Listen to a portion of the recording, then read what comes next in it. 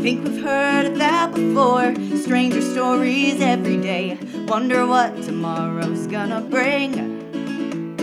So listen, friends, we'll blow your mind with the finest nonsense we could find. Might be true, and that's the weirdest thing. Hello. Hi there. So welcome back, guys. This is the Weirdest Thing podcast. I hope everybody's Thanksgiving was good. Yeah, I do too. As we I really have nothing more to say than that. Yep, that's it. Yeah. My name is Amelia Poirot. I'm Scotty Milder. And by the way, happy last night of Hanukkah. That's the thing I was gonna say. Yeah. Sorry, I interrupted you with the Thanksgiving thing. Yeah, no, it's fine. I got the menorah going behind me there, and I see being real Jewy over here. So totes full throttle Jew over in the Milder house right now. Yeah. So welcome back. And should we first off, I think we should discuss last night's episode of Yellow Jackets. Yellow Jackets, guys, this has now become a Yellow Jackets stan podcast. So I hope you're ready for that. If you're not watching the show, press pause until I guess about January, because I think that's when the season is going to end, and then come back to us then. I am 100% enthralled. Did we say the name of the podcast? Hold on, before we get into this. Did we do that? I think I did, but if we didn't, it's the Weirdest Thing podcast. It's the Weirdest Thing podcast. We're a couple of besties who are going to talk to you about the weirdest stuff we've found out in the world. And part of that is the Showtime series, Yellow Jackets. Which we are. And I think I'm trying to decide whether I enjoy the show more or I enjoy you texting me all of the craziest conspiracy theories that people on Reddit are coming up with. I have never, there are a couple of shows that I like to dip into the subreddits about and sort of see what people are saying. Ted Lasso is one. I'm trying to remember. I know there's another one. Oh, well, it's not a TV show, but I dip into the My Favorite Murder subreddit and see what people are saying about the episodes.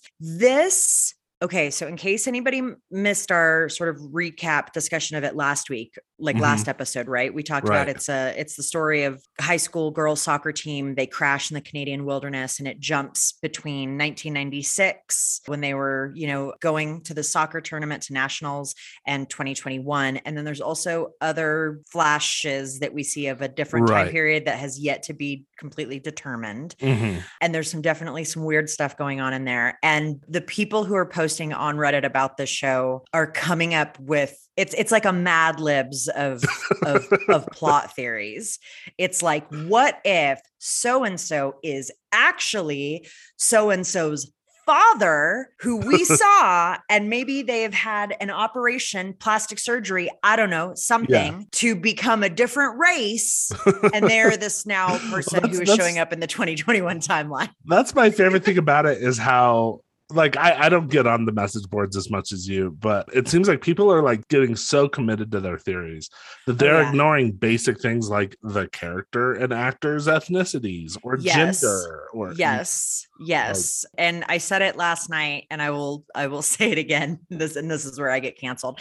These people who are doing this stuff, who are sitting there and looking at actors who are of completely different ethnicities, and being like, well, maybe this person that we see is actually adult, this character, again, played by actors of completely different ethnicities. And I just am like, you are the white people that we are talking about when we talk about white people. Right. That you're like, I don't know. They're brown. I know they're not white. Yeah. I don't know what they are. Isn't it all the same? No. Well, I mean, and then there's the theory about a certain character as an adult being the trans male, like one of the girls in the plane crash then transitions to be male, and now there's this male character. That's the theory. That's the theory. Yes. And I'm like, I'm sorry, guys. In 2021, Showtime is not gonna be so fucking stupid to cast an obviously cis male to be a trans male. Like they're not going to do that. Like, Additionally, like we don't know exactly.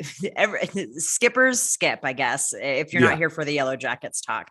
But if you're not here for the Yellow Jackets talk, like what's wrong with you? If you're not here for the Yellow Jackets talk, you're not here for us, man. We need your support in this time, this difficult time, as we are watching the show that is coming out episode by episode, I know, week by week. This is torture. Yeah. But we also don't know where this character is going, getting back to this weird like trans theory that some people have. We don't know where this character is going, but it seems somewhat clear that the character might not have the best intentions or might have sort of like nefarious things going on. And like, I don't know, to be like, oh, it's the trans person who's like the creepy bad guy. Like, let's make the creepy bad guy a trans person, and then let's cast a cis male dude to do it. Yeah, because this is 1982 or whatever. Like I mean, that's just, I'm sorry, like that's not going to happen. Showtime, like if they had read that in a script, they would have put a kibosh on that.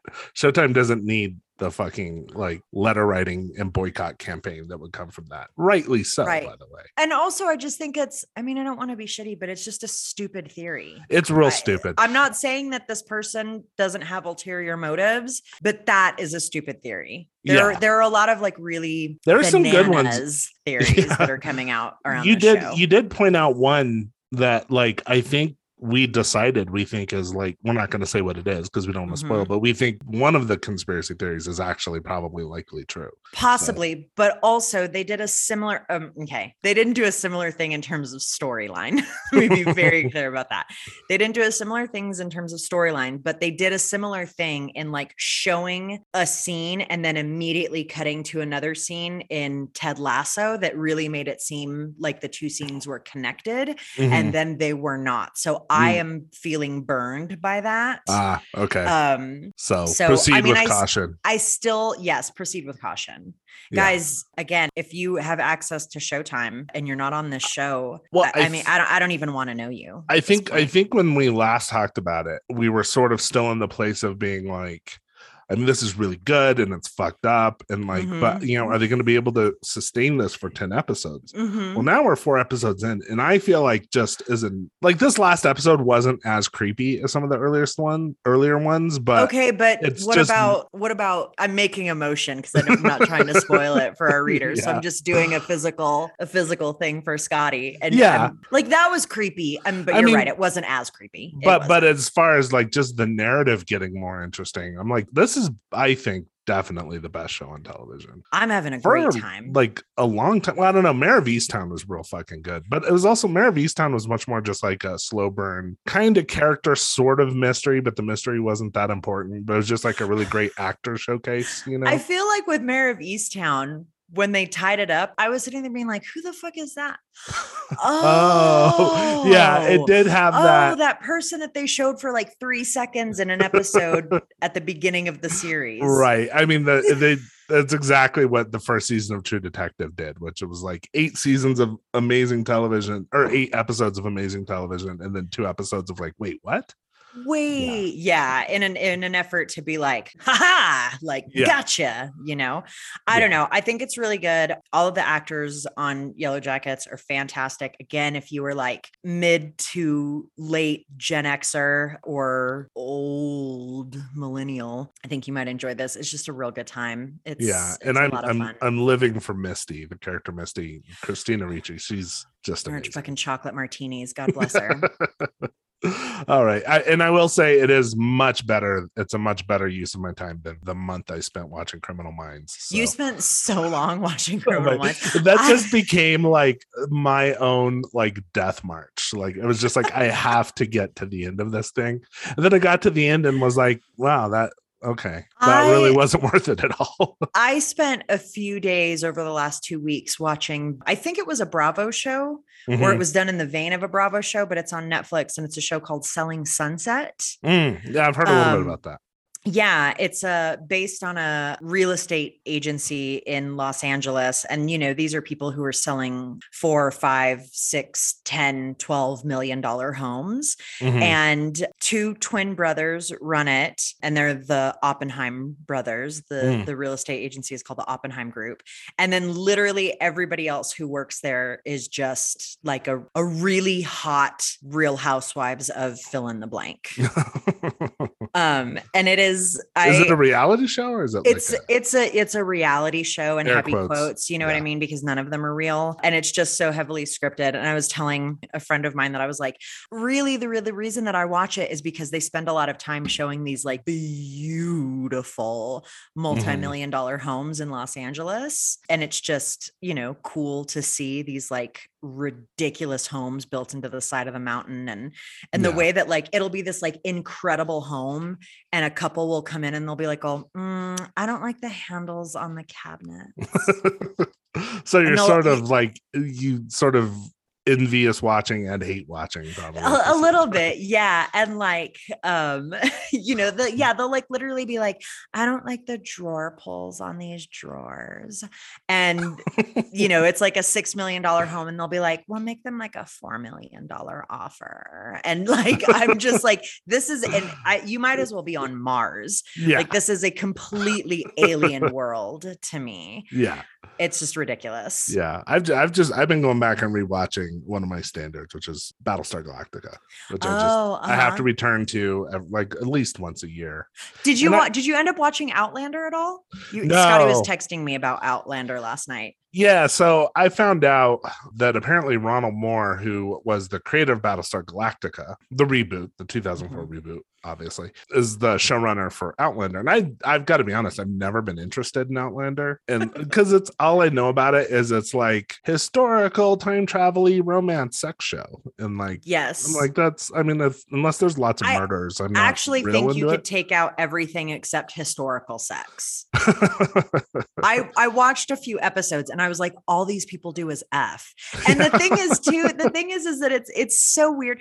Okay, I'm sorry. Continue. And then I'm going to put in my 2 cents about this whole genre. Well, I was just going to say, like, I mean, like, unless there's murders and monsters, you know, my philosophy, unless there's murders and or monsters, I'm generally not interested in most things. Right. And so, I mean, maybe there's murders on Outlander, but just everything I'd heard about it just never really appealed to me. But then I found out Ron Moore, who I'm a big fan of because of Battlestar Galactica, is the showrunner and has been from the start. And I'm like, well, maybe I should give it a try. But then you were just like, yeah, it's just lots of naked people. So it is.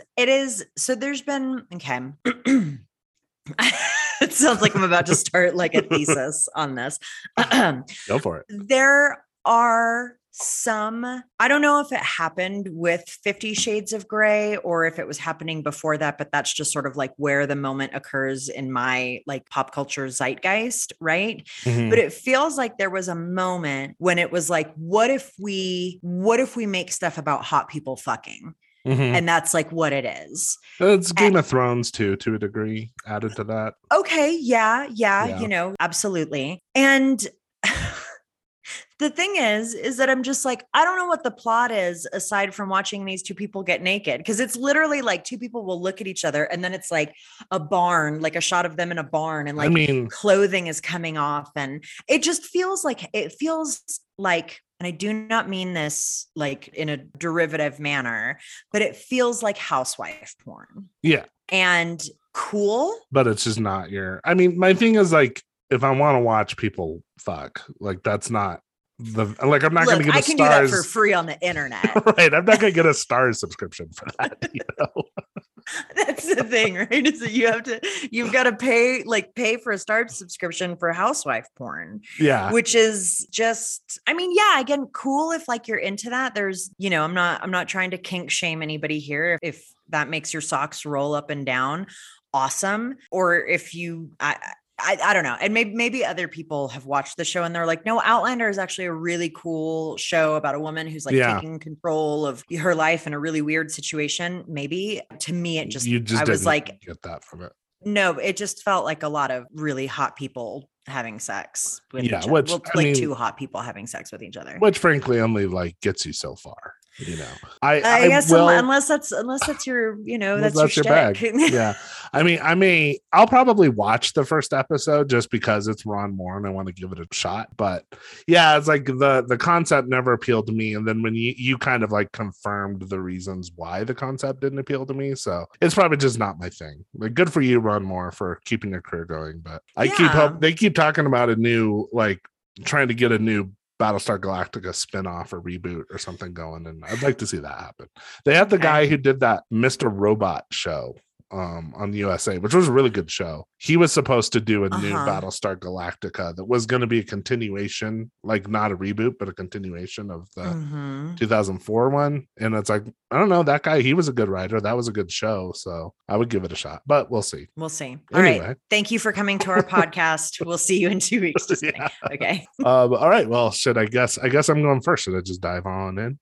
Yeah, I guess so. Cool. Well, so this week I am going to talk. This is something that I'd be really curious. I know we have some younger listeners, like in their 20s, born in the 90s. And I'd be really curious to know if like this was even on your radar.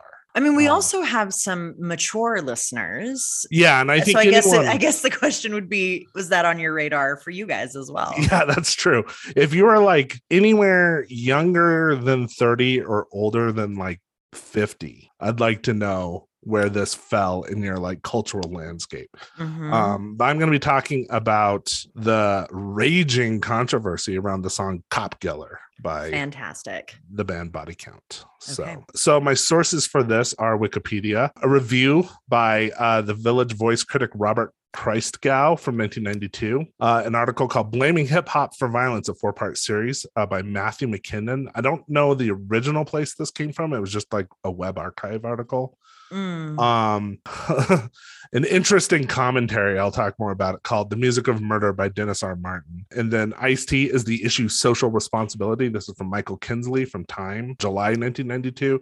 And then a lot more sources. I've got the New York Times, I've got Kerrang magazine, I've got Billboard.com, Metal Hammer, Blabbermouth.net, and ClickTrack.fm.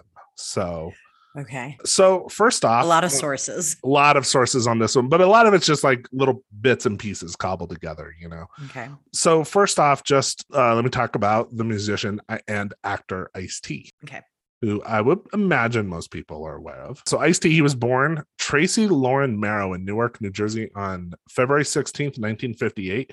And what blows my mind about that is he's only like 12 years younger than my mom. He's just an older guy than I thought he was. Yeah. That is surprising. Yeah. He was born to Solomon Marrow and his wife, Alice Marrow. Solomon was a conveyor belt mechanic. They then moved to upscale Summit, New Jersey when Tracy was like a really young boy. And he said that he first became aware of racism when he watched how his new white friends treated the other black kids in their school. He said he realized he was escaping that treatment because he had lighter skin than these other black kids. And then when he told his mother about this, she just told him, honey, people are stupid.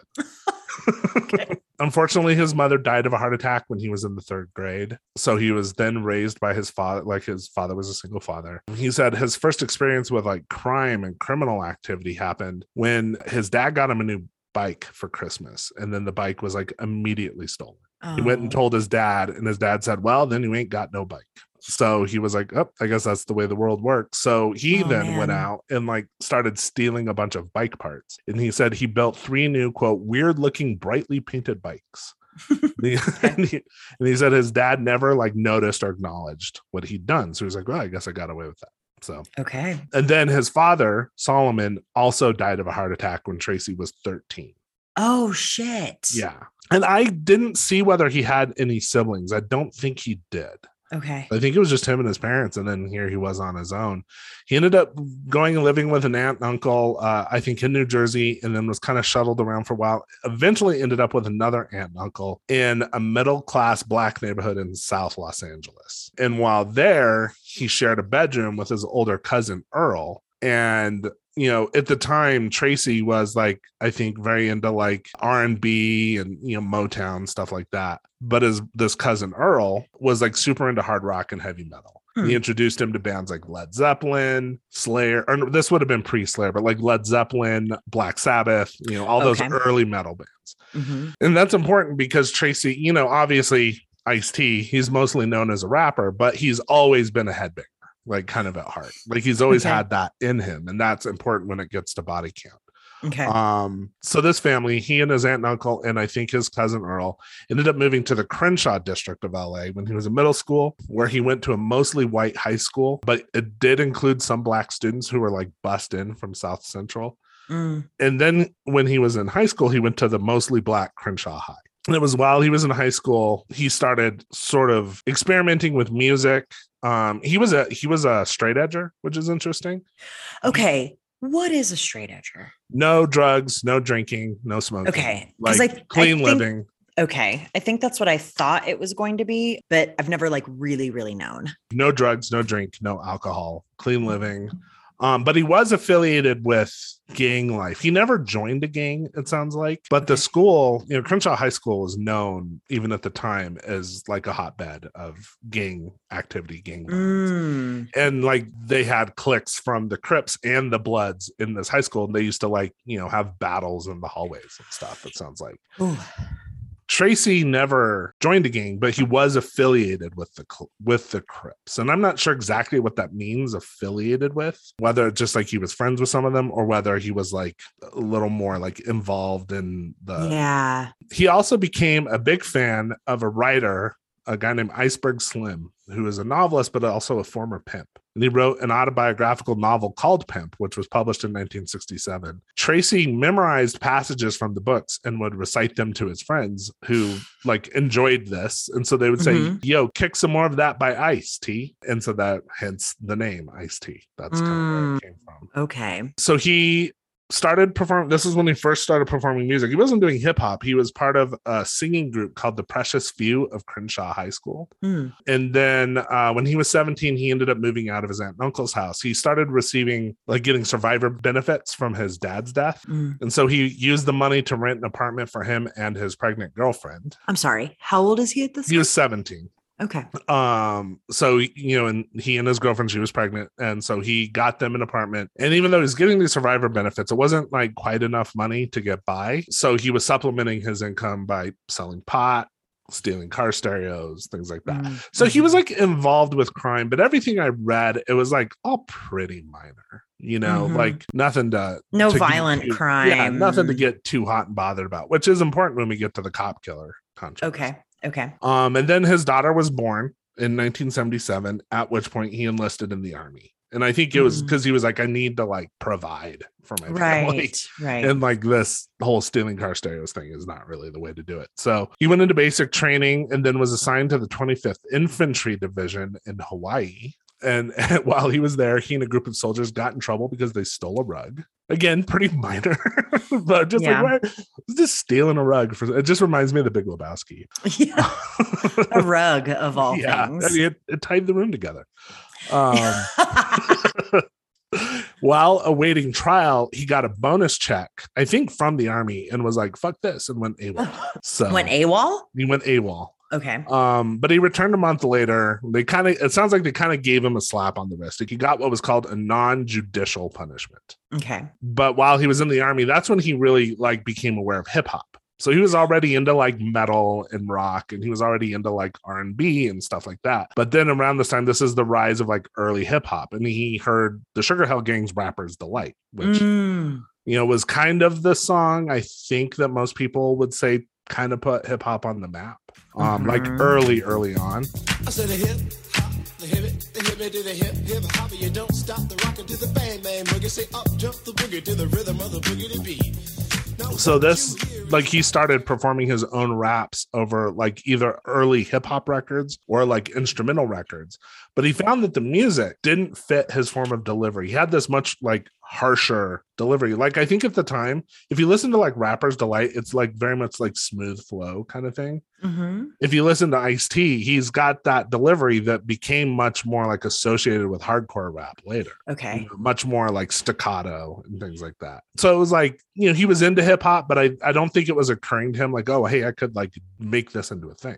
But while he was in the Army, he did buy some cheap stereo equipment, including a couple turntables, a mixer, and some speakers. So he started to learn turntablism. And that allowed him to actually craft music that sort of better matched his rapping style. And then in 1979, he got an early honorable discharge. This came because I think his commanding officer was like, hey, you can get out early because you're a single dad, and they'll let you muster out. So he was like, okay, I'll take that. Yep. So he was discharged as a private first class. And then later in an interview, and I didn't go and listen to this podcast. It was on the Adam Carolla podcast. Okay. In 2012, he claimed that after getting out of the Army, he started a career as a bank robber.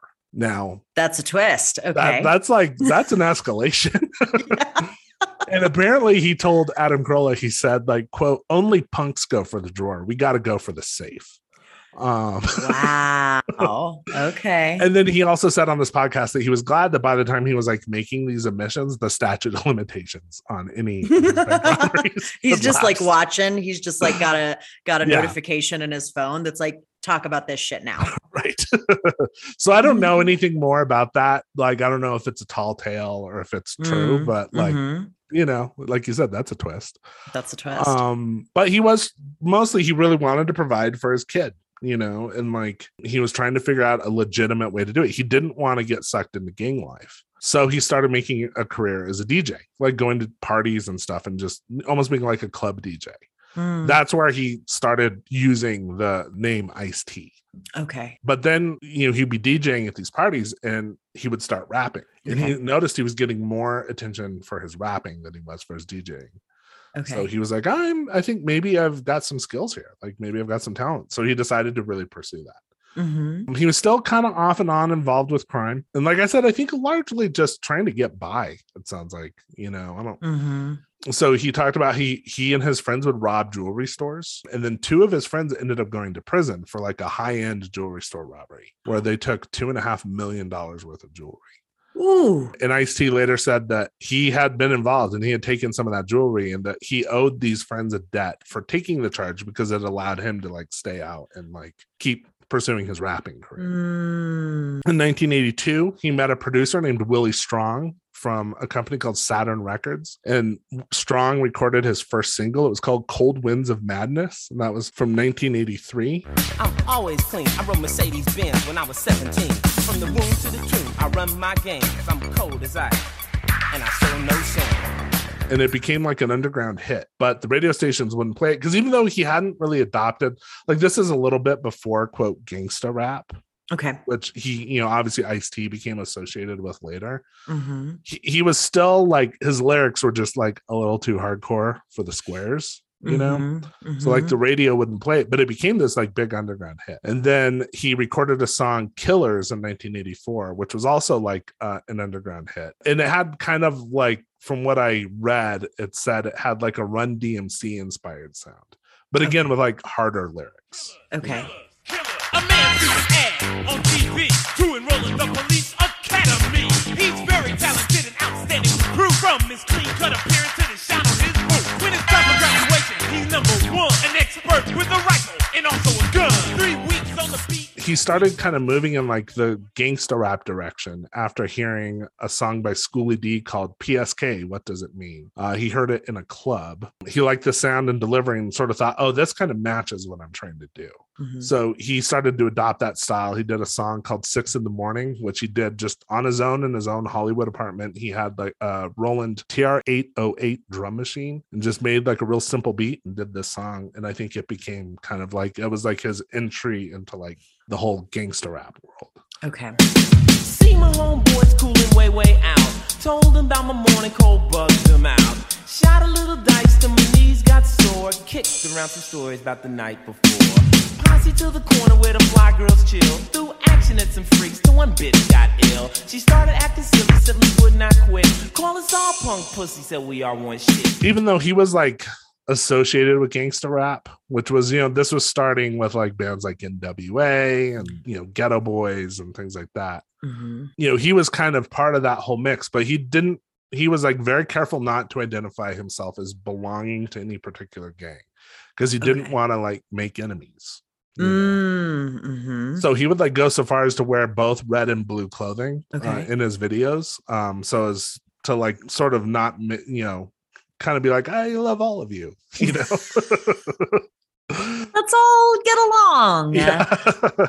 His popularity just kept increasing. So he ended up landing a deal with Sire Records, which was like an imprint, I think it still is, of Warner Brothers. It was like a major record deal. The Sire Records president, Seymour Stein, liked his demo and signed him in, I think, 1986, and he released his first album on Sire, which was Rhyme Pays in 1987. It hit number 93 on the US Billboard 200 and then reached number 23 on the top R&B hip hop albums chart, and ultimately was certified gold. So at this point, it's like his career is just like going. Yeah. And like Ice-T was like when I was a little kid, like Ice-T was among the first rappers whose name I knew. And this would have been like the late 80s. This is like Los Alamos, New Mexico. So he's clearly big enough that I'm hearing about him. Right. I think mine was Run DMC. I remember the first one I actually remember was DJ Jazzy Jeff and the Fresh Prince.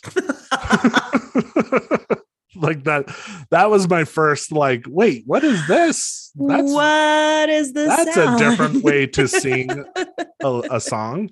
Yeah. But at the time he was like I said, he was very associated with gangsta rap, but he was like a secret headbanger and had been since he was a little kid. And he really wanted to be in a heavy metal band.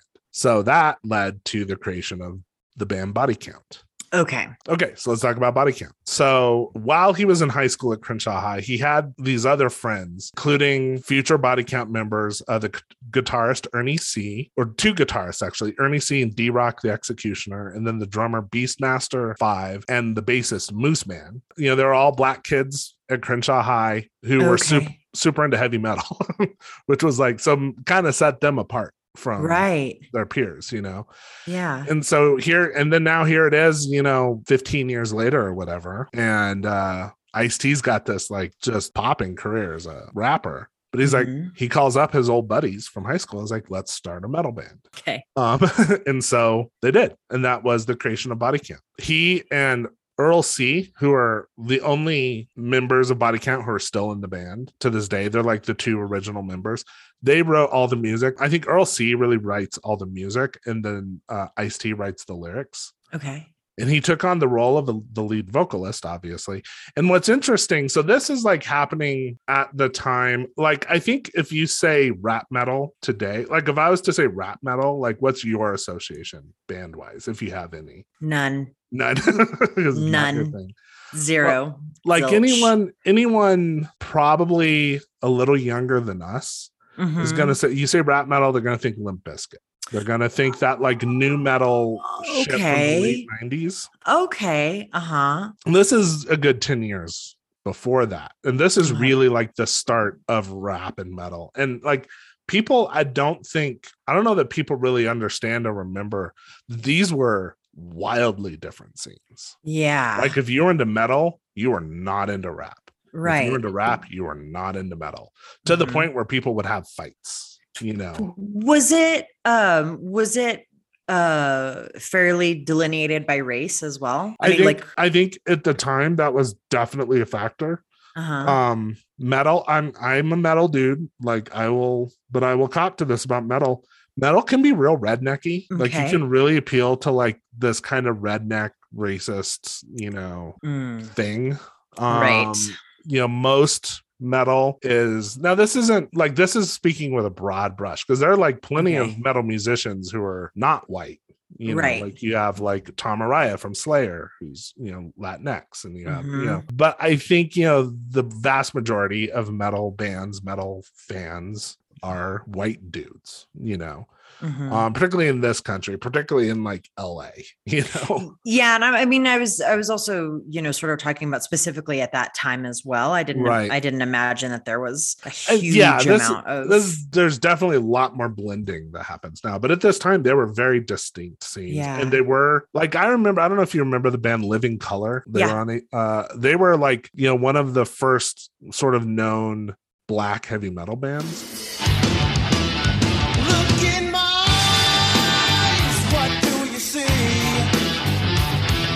The cult of personality.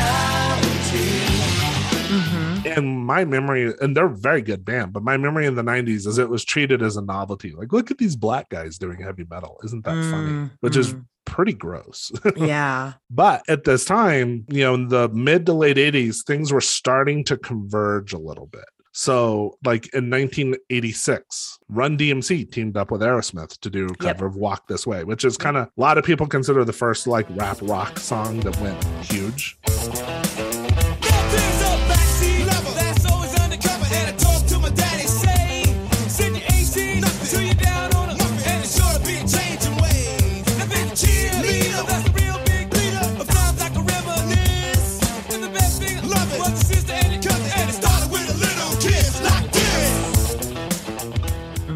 And then you had Beastie Boys did the album License to Ill, which had, Fight for Your Right to Party, No Sleep Till Brooklyn. No Sleep Till Brooklyn had a guest appearance from Kerry King, who's the guitarist for Slayer. So things were starting. A lot of this was actually driven by a producer, a guy named Rick Rubin, who a lot of people would know. He was had started Def Jam Records with Russell Simmons back in the 80s, was like instrumental with like Run DMC's career. But then he broke off and started doing his own thing. He started working with metal bands, and he kind of started bringing things together. So he was like, I don't want to give him too much credit for it, but he was like part of that whole thing. Okay. You also had a Dutch band that I'd never heard of until doing the research for this called Urban Dance Squad. Squad. They were like big, I think in Europe, particularly like a big rap rock band. Urban Dance Squad is not the name of a band that I would presume to be Dutch. To be Dutch or rap metal. Yeah, exactly. There's a lot of things don't line up there. It sounds along the lines of like, what is it? Mannheim Steamroller. Like, you know what I mean? Where it's like, or like a band where it's like, there's like 80 members and they like put out a weird Christmas album every year or something, or like dance music. I don't know. That's maybe why like Urban Dance Squad has sort of like gone down into the bottom of the history bin, because like I don't feel like it's like a lot of things just didn't line up. Yeah. This was also the rise, like the late 80s was the rise of what was called funk metal. So it was like kind of like early rap metal. You had bands like Red Hot Chili Peppers. Okay. Yes. Fishbone. And then one of my favorite bands of all time, obviously Faith No More, who was known for the song Epic, which was kind of like a rap metal song. Feel it, see it, hear it today. If you can't, then it doesn't matter anyway. You will never understand it, cause it happens too fast. And it feels so good, it's like walking the glass. It's so cool, so hip, it's alright. It's so groovy, it's out of sight. You can touch it, smell it, taste it so sweet. But it makes no difference, cause it knocks you up your feet. You want it all, but you can't. And that's funk metal? Is that what you said? I mean, the funk metal, rap metal, like all these terms get kind of, but at the time they were calling it like funk metal. Okay. And then one band that I think deserves a fair amount of credit for, like, I would say legitimizing rap to a metal audience is the band Anthrax. They're one of the big four thrash metal bands. They, in 1987, put out kind of a joke rap song called I'm the Man. And it's not like a great song, and it's certainly not a great rap song.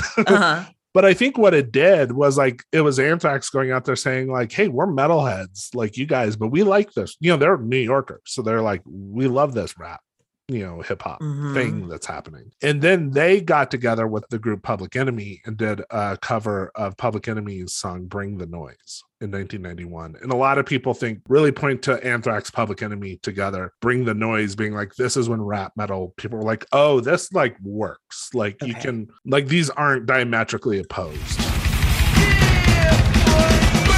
How low can you go? Death row? What a brother, no, once again, back is the incredible rhyme animal, the uncannibal D. Public Enemy #1, 506.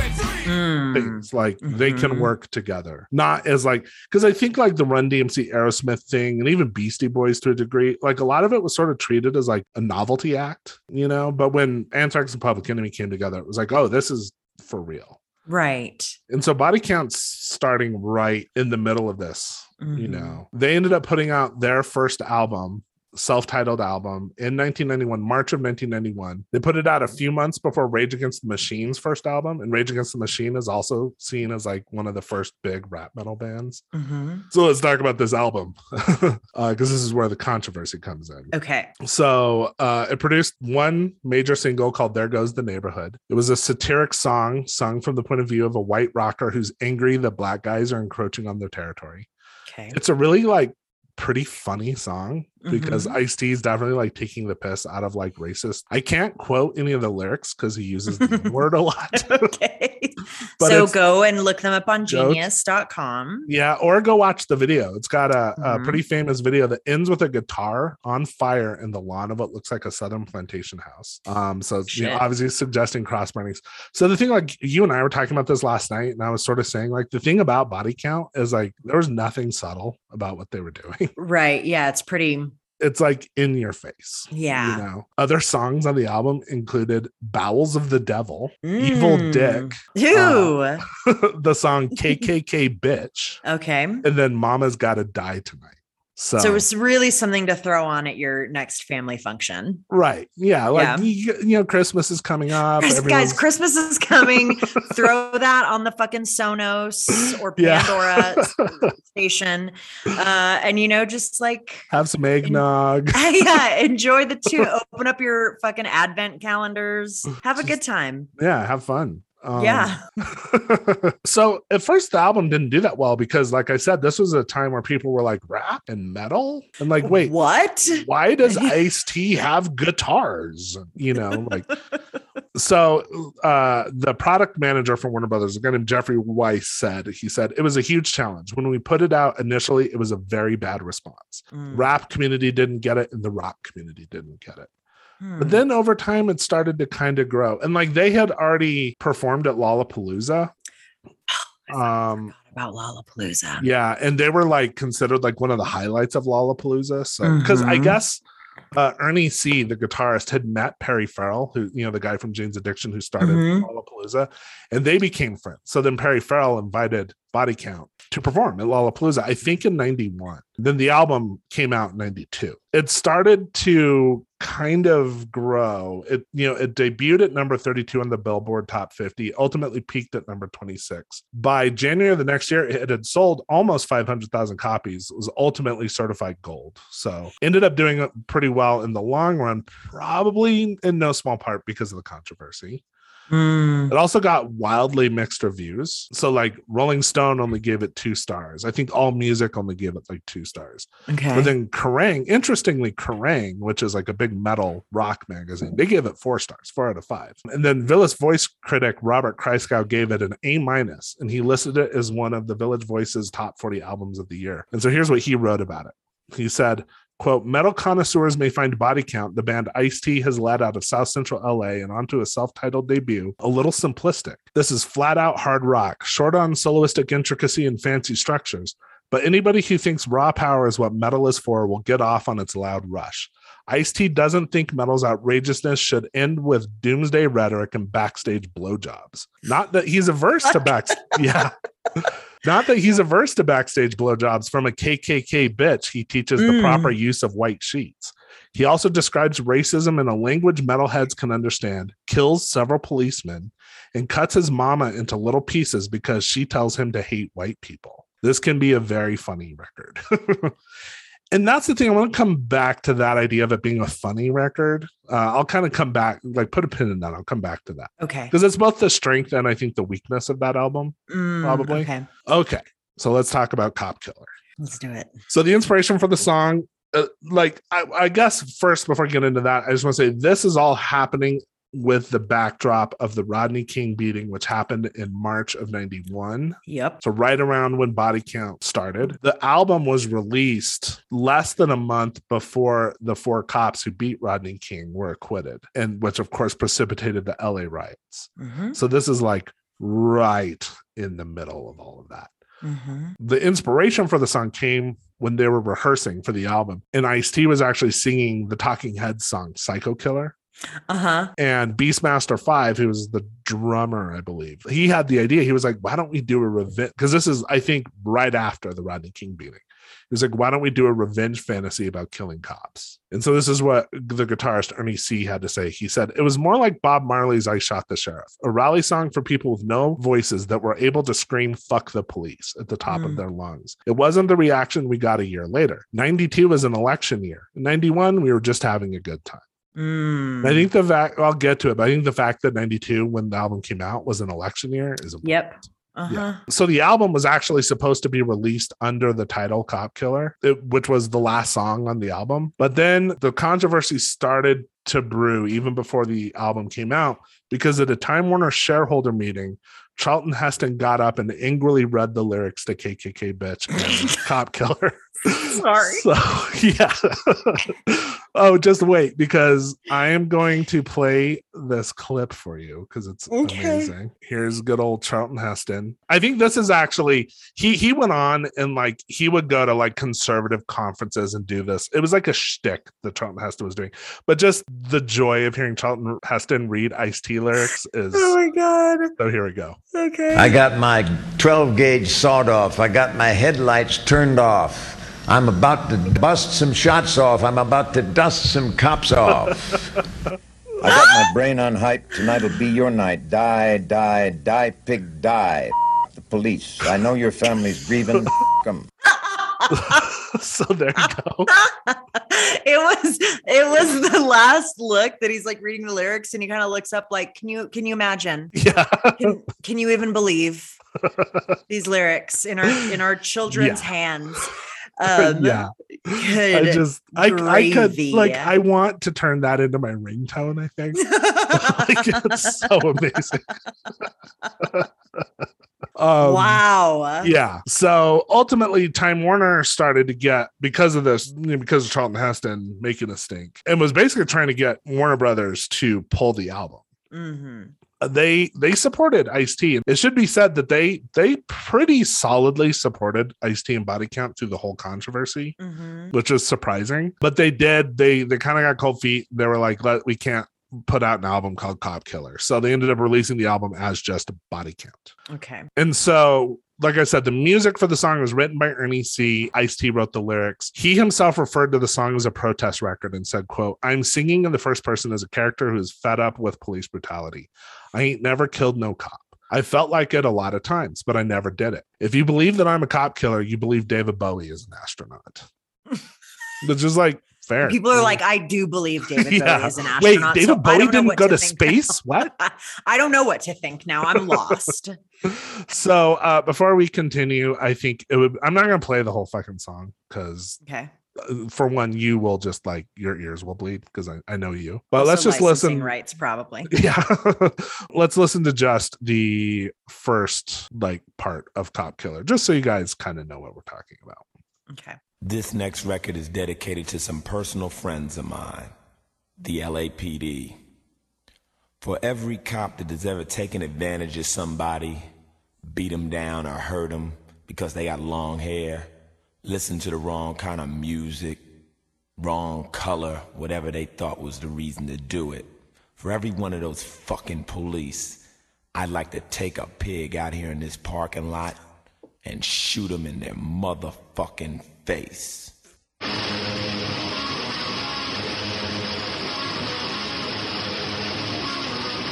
Cop Killer!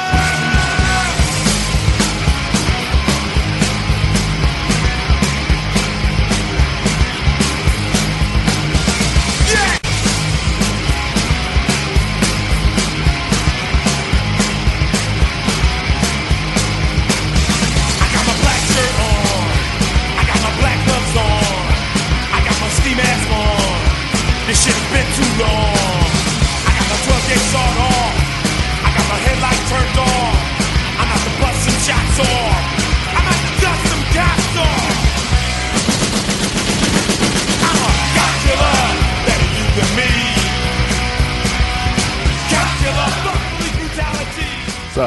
You were kind of grooving to it a little bit. I was watching you there.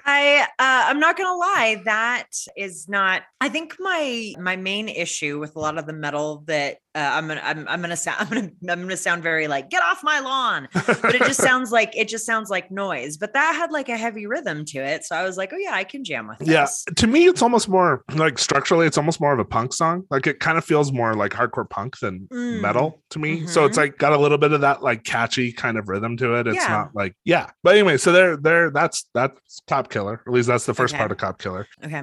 So like I said, this all came out right before the LA riots. And I mean, I'm sure Amelia, you remember, but after the Rodney King beating, which was like the first time. I mean, it's something unfortunately has become way too commonplace now, but this is the first time I saw video of police brutality. Right.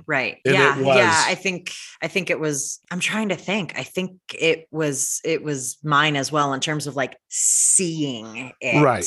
Right. Yeah. And I remember at the time, because, I'm a small town Los Alamos kid, and like, it was shocking. I mean, and I think it was shocking to the entire country. It wasn't just, and of course, I think Black people in LA, New York, Detroit, they were saying like, hey, this shit happens all the time. Yeah. Before like white America, quote unquote, it was it was like a slap to the face. Right. Well, I think it was, I mean, I don't want to, speak out of turn here, but I think it was because technically there was photographs and stuff of police violence during like the civil rights movement. And there was some film and stuff. But. Right. But that could all be couched under the thing of like, well, yes, but, these people were protesting. They were doing this stuff. And so the police had to respond. Well, and also like, well, and that's history. That was at the time, that was 30 years ago. Or right. And it feels like Rodney King was the first time when it was like, no, this was just like, just brutality for the sake of brutality. Right. Yeah. No, I mean, that's absolutely right. Like, I think for me, what was shocking was the idea that this this just happened. This wasn't ancient history. And even like in retrospect, the 1960s from the 1990s wasn't ancient history, but I was 13, so it felt like ancient history. And it felt different. The footage was in black and white or like there's all these like footage, and we could Southern Bubba sheriffs with we could all sort of believe like, oh, that's in the past. We don't deal with that anymore. But I think that's what sort of the prevailing thought for me with Rodney King was that it was just like, this is over nothing. Like there's there's no like excuse that you can make for the level of brutality that was exhibited in that attack. It was the first time I was encountered with the idea that like cops could just be bullies. And like obviously it was race, it was rooted in racism, but like I think for me, it was just like cops are mean. Like these cops are mean. And like that was a new idea to me. The cops could be mean. Yeah, that's an interesting reason. Yeah, that's an interesting thing, because I mean, I don't know if I even would have put it that way, but that was not my first. Well, again, Los Alamos kid here. We're like, our cops were helping, it's like the stereotypical small town cop helping the kitten out of a tree. Yeah. So like this was for me just it was a real shock. And then like through that year, 91 to 92, it was in the news constantly. Everywhere. Like it didn't go away. And this is at the time where the moral panic around gangster rap, which I think, I'm not going to get into the whole thing, but like I have a whole rant that I could go into about how like the gangster rap moral panic was just another version of the satanic panic. Yeah. It was just took another form and like became more racially tinged. But this is just an era of moral panics around music and pop culture, and etc. So in the lyrics to the song, he specifically references Rodney King and LAPD police chief Daryl Gates. Oof. So like I said, the first inkling of controversy around this kind of started with Charlton Heston. But then a Dallas patrol officer, so in Texas, not even in LA, heard about the song from his 14-year-old daughter. And he went, what a fucking narc. Yeah, fucking narc. I had the same thought as I was reading this. That fucking kid. And he went to the Dallas Police Association, and then the Dallas Police Association, along with the Combined Law Enforcement Association of Texas, or CLEAT, they then started a campaign to boycott basically everything from Warner Brothers until the album was pulled. Like, not just boycott the album. They were like, anything that's got the Warner Brothers or Time Warner name on it, boycott it. So for instance, and this was bipartisan, by the way. This wasn't just a bunch of Southern Republicans, you know, like Democrats were all piling on just as well. I remember Bill Clinton talking about this song. One thing I had never realized is that there were 3 senators. Do you remember the movie Dave? Yes. Love that movie. So that was one I'm just going to say I mean, I don't think it's a legitimate remake, but is essentially the same story as a fantastic movie called Moon Over Parador, starring Richard Dreyfuss and Raul Julia. Yeah. Fantastic In movie. fact, I mean, I actually think I've read this. I think it was somewhat inspired by Moon Over Parador. Oh my God. If you can go find it, that was like a movie that I think me and my entire family went to go watch. Exact same premise as Dave, but it happens in this fake Latin American country. Yeah. And it's fantastic. And I feel like it was a few Christmases ago, but it was probably like 18 because of the way my memory works. But a while ago, my brothers were all in town for the holidays and we were like, let's get Moon Over Parador. And we watched it and that shit still holds up. Holds up? I don't think I've ever seen it.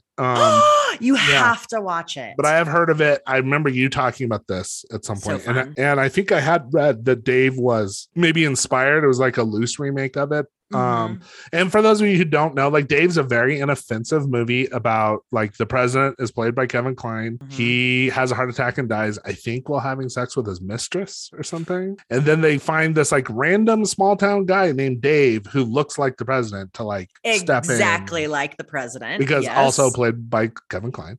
And then it's this like kind of romantic comedy about like Dave trying to be president and his relationship with the first lady. He was kind of like, and he was kind of like an ineffectual president, right? Like he wasn't like doing a whole lot.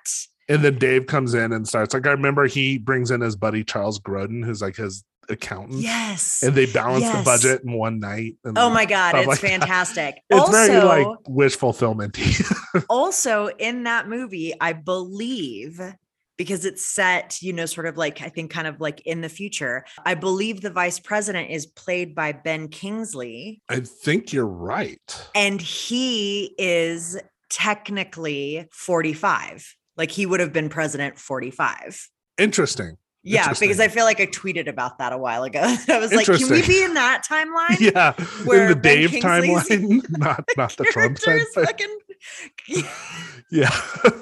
And I remember Frank Langella played the White House chief of staff. It's a really good movie, but it's a sweet, inoffensive little film. Well, unfortunately, it was being put out by Warner Brothers. They were supposed to have these guest appearances by some senators, Democratic senators, Daniel Patrick Moynihan and Lloyd Bentsen. Lloyd Bentsen is the famous, like, ran with Dukakis in 1988. He was vice presidential candidate, and he's the famous with Dan Quayle, like, you, sir, are no John Kennedy. Like, that famous moment. That was Lloyd Bentsen. And then a Republican senator named Al D'Amato. They were all supposed to have cameos in Dave, and they pulled out of protest because of Cop Killer.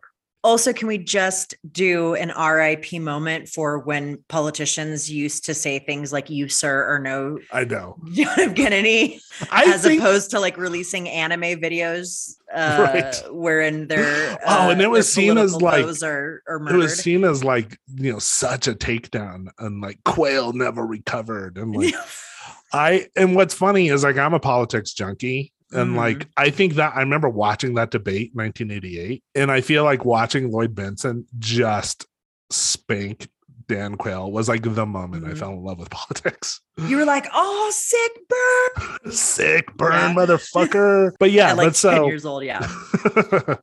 But so yeah, these senators, they pulled out of doing a cameo in Dave, which is just like, I mean, it was I'm over here rolling my eyes. Yeah, that's just stupid. And then, of course, so it started with these Dallas police organizations, but then it just kind of steamrolled. And so police organizations all around the country started piling on. And basically the argument was that these lyrics could cause violence against the police.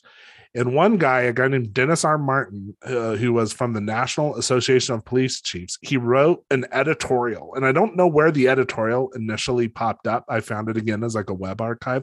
I'm just going to read part of the editorial. Okay. He says the misuse of the First Amendment is graphically illustrated in Time Warner's attempt to insert into the mainstream culture the vile and dangerous lyrics of the Ice-T song entitled Cop Killer. Those who work closely with the families and friends of slain officers volunteering for the American Police Hall of Fame and Museum are outraged by the message of Cop Killer. It is an affront to the officers, 144 in 1992 alone, who have been killed in the line of duty while the police were upholding the laws of our society and protecting all its citizens. And then he goes on, and the editorial just gets cuckoo bananas. He starts talking about the history of music, and he brings in ancient China and the Native Americans, and he's talking about the Canaanites in the Roman Empire. And then he basically says this is all amazing, powerful music, and then it all starts to decline with the rise of rock and roll in the 1950s. And he says that Elvis, quote, forever changed the world. For the first time, contemporary music did not reflect the values of society, but glamorized rebelliousness and adolescent sexuality. And I'm like, really? You think that was the first time that happened in music? Because jazz, blues, Mozart, Again, go back in time. And then he continues to say that the First Amendment has been abused to the point where the only prohibited speech, quote, involves the mention of God in public assemblies, which was not true. Mm-hmm. And then he claimed that there were at least 2 shooting incidents directly tied to the song. I looked and looked and looked. I found nothing. Of course. Supporting that, as I don't know where the fuck he pulled that. But anyway, the controversy just kept spiraling. Eventually, President George H.W. Bush and VP Dan Quayle spoke out against the record. Of course. Remember, this was an election year.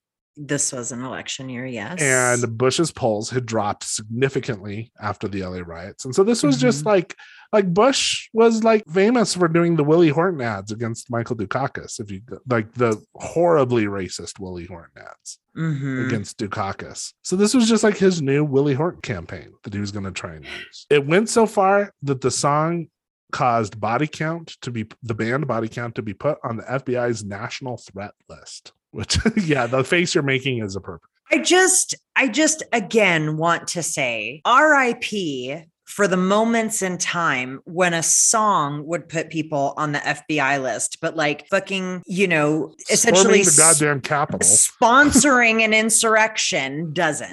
Right, exactly. Yeah, it's pretty incredible. I remember the controversy around this. I didn't remember that it had gone that far. But of course, there were plenty of people who jumped to the album's defense, in the song's defense. A lot of people were pointing out that it was a fictional song, sung in the first person, from the perspective of someone who was rightly angry at cops. Also, people pointed out he's got another song on the album called Mama's Gotta Die Tonight, where it's a little weird to use this as a defense, but he murders his mother for teaching him to hate white people. Right. But that's the thing too, is that they're not hey, this is also this is somebody who's promoting violence against women. That's all fine, because also from what you told me about KKK bitch, that's also not a very feminist forward song, and nobody gives a fuck about that. But oh my God, somebody's angry at the cops. Yeah, it was my memory is that it was all about Cop Killer, and it was also all about Ice-T. They weren't mentioning that it was this band Body Count, and they were making it all about gangster rap. And the thing is, it's a heavy metal album. It's not a gangster rap album. So just there's some racism happening there. Right. But again, like I said, plenty of people were also defending the song and just defending his right as an artist to do what he wanted to do. People pointed out the fact that he had actually played a cop just the year before in a movie, the movie New Jack City. I don't know who these guys are, but Mark S. Ham and Jeff Farrell had made the point that it was far from the first song to depict the murder of police officers. They cited Depression-era folk songs that celebrated Pretty Boy Floyd. They talked about the song Policeman from a bluegrass fiddler named Tommy Jarrell. Police come, I didn't want to go this morning. Police come, I didn't want to go this morning. Police come, I didn't want to go. Shot in the head of my 44 this morning. And of course, the Bob Marley song, famously covered by Eric Clapton, I Shot the Sheriff. Mm-hmm. So, like, granted, none of these songs are as explicit as Cop Killer, but like, it wasn't like this was not a taboo subject that had never been touched before. Right. Like I said, Time Warner, though, really did kind of stick to their guns in defending Body Count. To the point where Time Warner CEO Gerald Levin wrote an editorial for the Wall Street Journal defending the song. Again, he pointed out that it was a fictional story told in the first person. He said, quote, "It doesn't incite or glorify violence. It's his fictionalized attempt to get inside a character's head. Cop Killer is no more a call for gunning down the police than Frankie and Johnny is a summons for jilted lovers to shoot one another." He also goes on to say, like, this is just an instance of, like, people trying to find a way to, quote, silence the messenger when we should be heeding the anguished cry contained in the message. But then Time columnist named Michael Kinsley, he took issue with this offense. And he said, according to the song, quote, "Killing policemen is a good thing. That is the plain meaning of the words, and no larger understanding of Black culture, the rage of the streets, or anything else can explain it away. This is not Ella Fitzgerald telling a story in song. As in much of today's popular music, the line between performer and performance is purposely blurred. These are political sermonettes clearly intended to endorse the sentiments being expressed. Tracy Merrill, Ice-T, himself has said, 'I scared the police and they need to be scared.' That seems clear." So, I mean, I'm going to talk about where I come down on the song a little bit later, but, you know, clearly it's like a football that's being thrown back and forth between both sides. Ice-T himself said, "I don't hate cops. I hate brutal cops. I don't hate people. I hate racist people." Eventually, the album was pulled from stores in Greensboro, North Carolina. And then even the New Zealand police tried to get in on the controversy because Ice-T was supposed to perform in Auckland, and the New Zealand police commissioner tried to stop the concert. He said, quote, "Anyone who comes to this country preaching in obscene terms, the killing of police should not be welcome here." And then his attempts were unsuccessful. You know, Ice-T was able to perform, but this New Zealand police commissioner wouldn't stop. He didn't give up. He went so far as to take Warner Brothers in front of the country's, quote, "indecent publications tribunal" to get the record banned in New Zealand. Because apparently they had some law from 1963 about indecent, like anything that was accused of being indecent in front of this tribunal, which sounds very ominous to me, very not pro-free speech to me. Right. But the tribunal listened to the song, determined it was, quote, "not exhortatory," so not like exhorting people to kill the cops. Okay. And said it displayed, quote, "an honest purpose." And they ruled in favor of Warner Brothers and Body Count. So interesting. So all these people, like, decrying the violence of the lyrics, then turned around and started issuing death threats to the band, to the executives from Warner Brothers. Yep. Stockholders started threatening to dump their stocks and pull out of the company. In the end, Ice-T decided to pull the song from the album.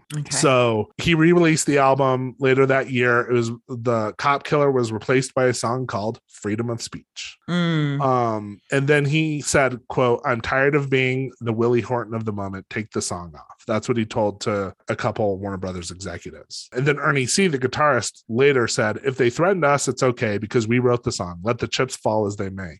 But there were other people at Warner who didn't quite get it, and we didn't need to have them in danger from a bunch of lunatics." Ice-T ended up leaving Warner Brothers the next year because then they turned around and tried to censor his solo album, Home Invasion. And so here's what he said. He said, "When I started out, Warner never censored us. Everything we did, we had full control over. But what happened was when the cops moved on Body Count, they issued pressure on the corporate division of Warner Brothers, and that made the music division, they couldn't outfight him in the battle. So even when you're in a business with somebody who might not want to censor you, economically, people can put restraints on them and cause them to be afraid. I learned that lesson in there, that you're never really safe as long as you're connected to any big corporation's money." But like I said, most of the people at Warner Brothers, particularly in the musical side, like strongly defended the song. Later, Warner Brothers chairman Mo Austin, he backed up what Ice-T had said about leaving Warner Brothers. In 1994, he said, "Time Warner got so thin-skinned after the incident at the shareholders meeting. In the end, Ice-T decided to leave because he could not allow tampering with his work. And I can't blame him considering the climate." So here's, like I said I was going to come to kind of where I come down on the song. Like a couple things. One, I don't think I'm a Body Count fan, but I'm not actually a big fan of that first album or that song. Mm-hmm. And it's not that I'm offended by it. It's that I think, like I mentioned, there's songs like KKK Bitch and things like that. It's the whole album. That whole album is trying so hard to be offensive from start to end, that it goes back to what I was saying in my Choose Dolly episode when I was talking about the whole death metal, black metal thing. Right. It's like when you have death metal bands like Cannibal Corpse, doing songs like Meat Hook Sodomy, or like that band I told you about in Colorado, fucking the shit of the dead. It's like when you're trying so hard to be offensive, it just kind of gets silly to me. And it starts to feel a little like a novelty band. Like there's something about that first Body Count album that reminds me of, like, have you heard of Gwar, the band Gwar? Like it kind of reminds me of Gwar, where it's like Gwar is just like this cartoony, hyper offensive band. You go to a Gwar show and you get sprayed with fake blood, and it's fun, but it's all kind of like on that one level. It's camp. It's camp. And like with Gwar, they know it's camp.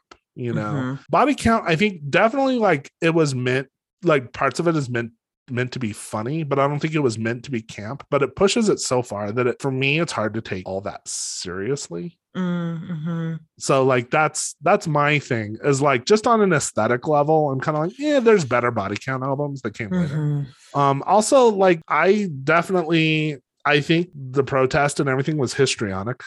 And I think there was some opportunism because it was an election year. Yeah. But I go back to what I said, I think, on my Sonny Bean thing, when I was just like, look, if you put out art that is meant to piss people off, you can't be surprised when people get pissed off. Right. And I don't think like Ice-T, like, I think he knew exactly what he was doing. I think the band knew exactly what they were doing. Right. They've never really complained about the treatment. I think they were meaning to piss people off, and they did. And so in that sense, I don't blame the police groups and everyone for saying, hey, we're offended by this.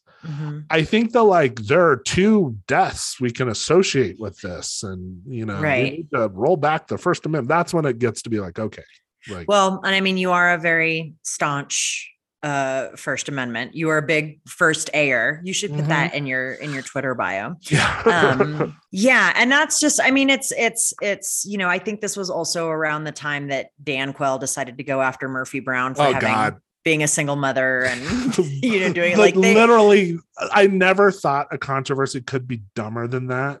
Yeah. But then 2016 happened. And I'm not even sure that makes the top 20 anymore. Right. But whatchamafudget, the podcast You're Wrong About actually did a whole episode on that whole Dan Quayle, Murphy Brown thing. It's very interesting. But they talk, all of this stuff was just born from the fact that Bush and Quayle were like, we're going to fucking lose this election. Like, we're going to be a one-term president. Nobody wants to be a one-term president. This fucking sucks. We're going to lose, and we can drum up they were support with bullshit like this. Well, and like, people forget 1988, they were looking at losing that election against Dukakis and Benson. And then they turned around and did the Willie Horton ads, which is a whole episode. Lee Atwater and all that's a whole episode in and of itself. Maybe I'll do it at some point. But I mean, go back, just YouTube the Willie Horton ads. They are blatantly racist and just playing on white fears in the grossest way. And they won that election. So they tried to do it again with Cop Killer and it didn't work, Well, yeah. And partly because, like, Bill Clinton also came out against the song, so they couldn't use it against Clinton. Well, and I think also too, people were like, but what have you done? Like you said, like you puked, you said no new taxes. And like, we had a bunch of taxes. Like, you haven't done anything. Right. Yeah. I mean, he was not a good president. He wasn't the worst, but he was. Yeah. Is he still alive? No, he passed away like a year or two ago. Okay. I was going to say, again, I've just been dropping the RIPs all over the place. Yeah. No, I think it was like within the last year or two. Okay. But yeah, like, my thing is, like I said, I actually really like Body Count. But I became more of a fan of theirs with some of their more recent albums. They put out an album last year called Carnivore. That is probably my favorite metal album of at least the last year, maybe the last like 3 or 4 years. It's just great. And the thing is, because they've kind of grown up a little bit, and like, it's still ferocious heavy metal, It's still angry. There's definitely a protest music element to it, but it's not doing this just in your face, I'm trying to offend you. Right. Silly cartoon camp thing that the first album did. Carnivore is an incredible album. This first Body Count album, it's fun for what it is if you take it on the level of Gwar. But like I said, it's hard to take seriously. And I don't fault people for being offended by the song. I mean, because the song's trying to offend you. So right. We've talked about this a little bit before. The thing is that being offended isn't illegal. Right. So that's the thing is you can't be I'm offended by this and therefore it shouldn't exist. Now, the tricky thing is that works both ways. Yeah, exactly. It does. Yeah. And the subtleties and the nuance of this are, when does it incite violence or discrimination against an already vulnerable group?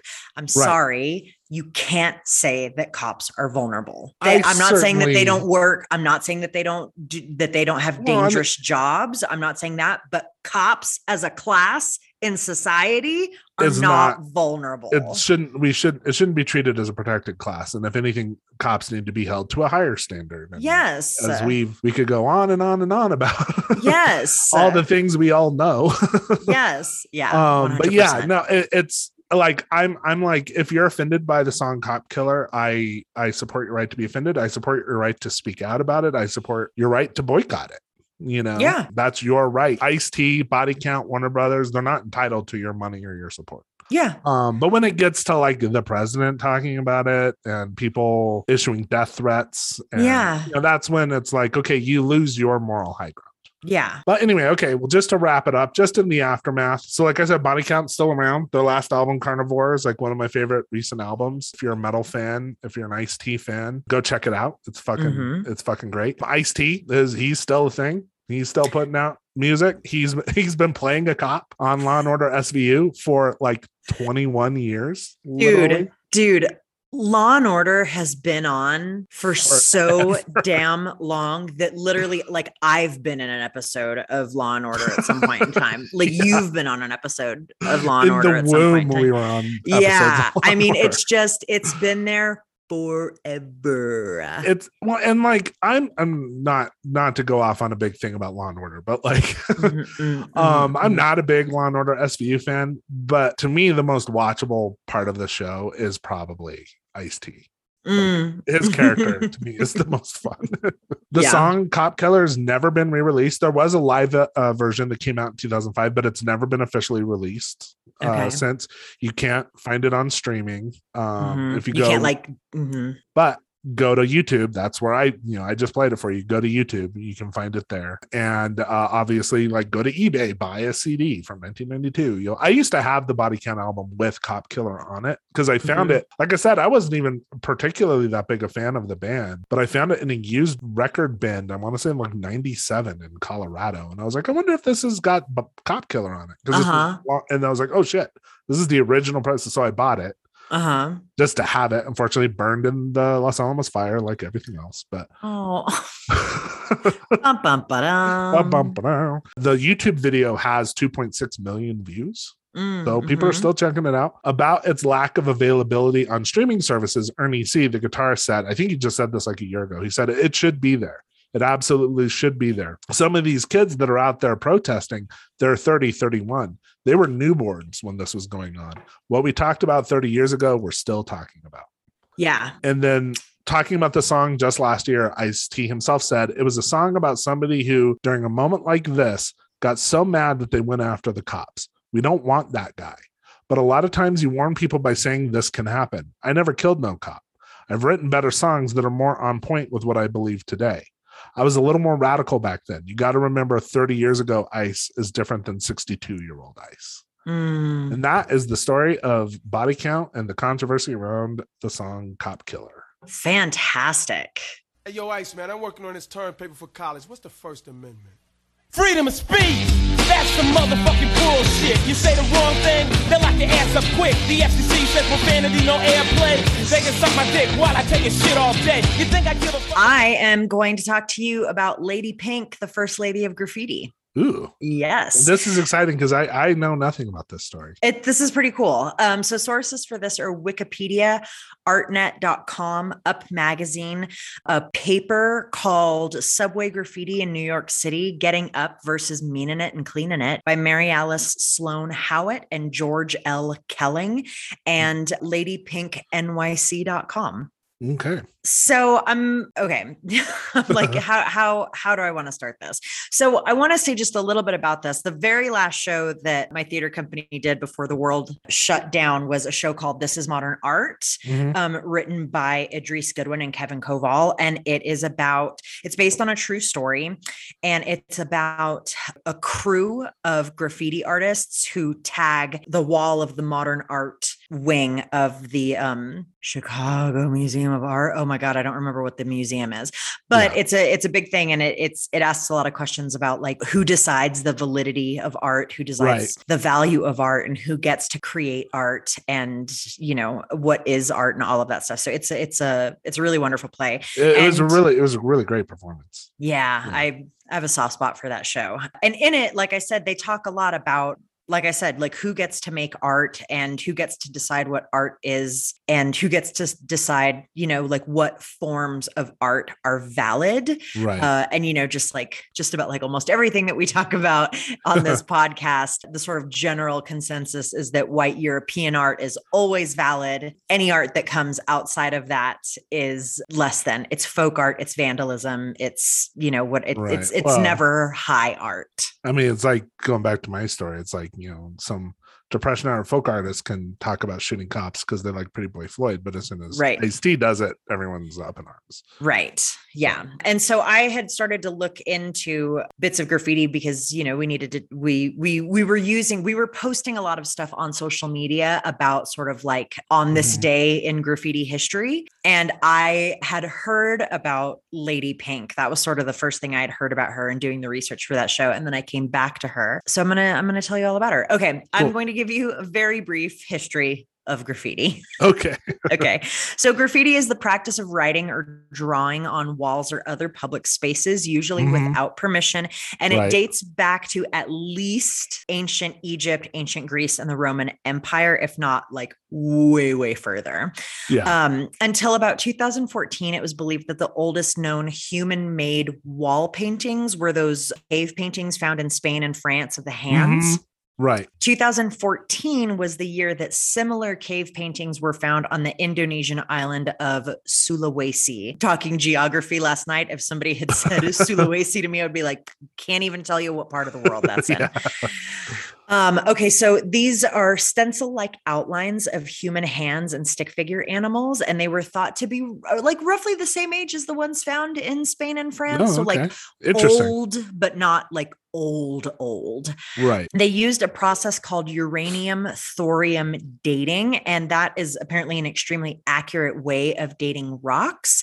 And that uranium thorium dating essentially showed that these Indonesian cave paintings are at minimum 39,900 years old, putting them at least 2,000 years older than the oldest cave paintings found in Europe. Wow. This is This is a bit of a sidebar. This is interesting because it allows humanity to move away from the idea that Europe was where it all happened. Civility and art and the humanities were starting to happen, especially because another interesting thing about this is that it looks like the Indonesian cave paintings, it looks like they have brush strokes. No. While the paintings in Europe are dabbed like finger painting.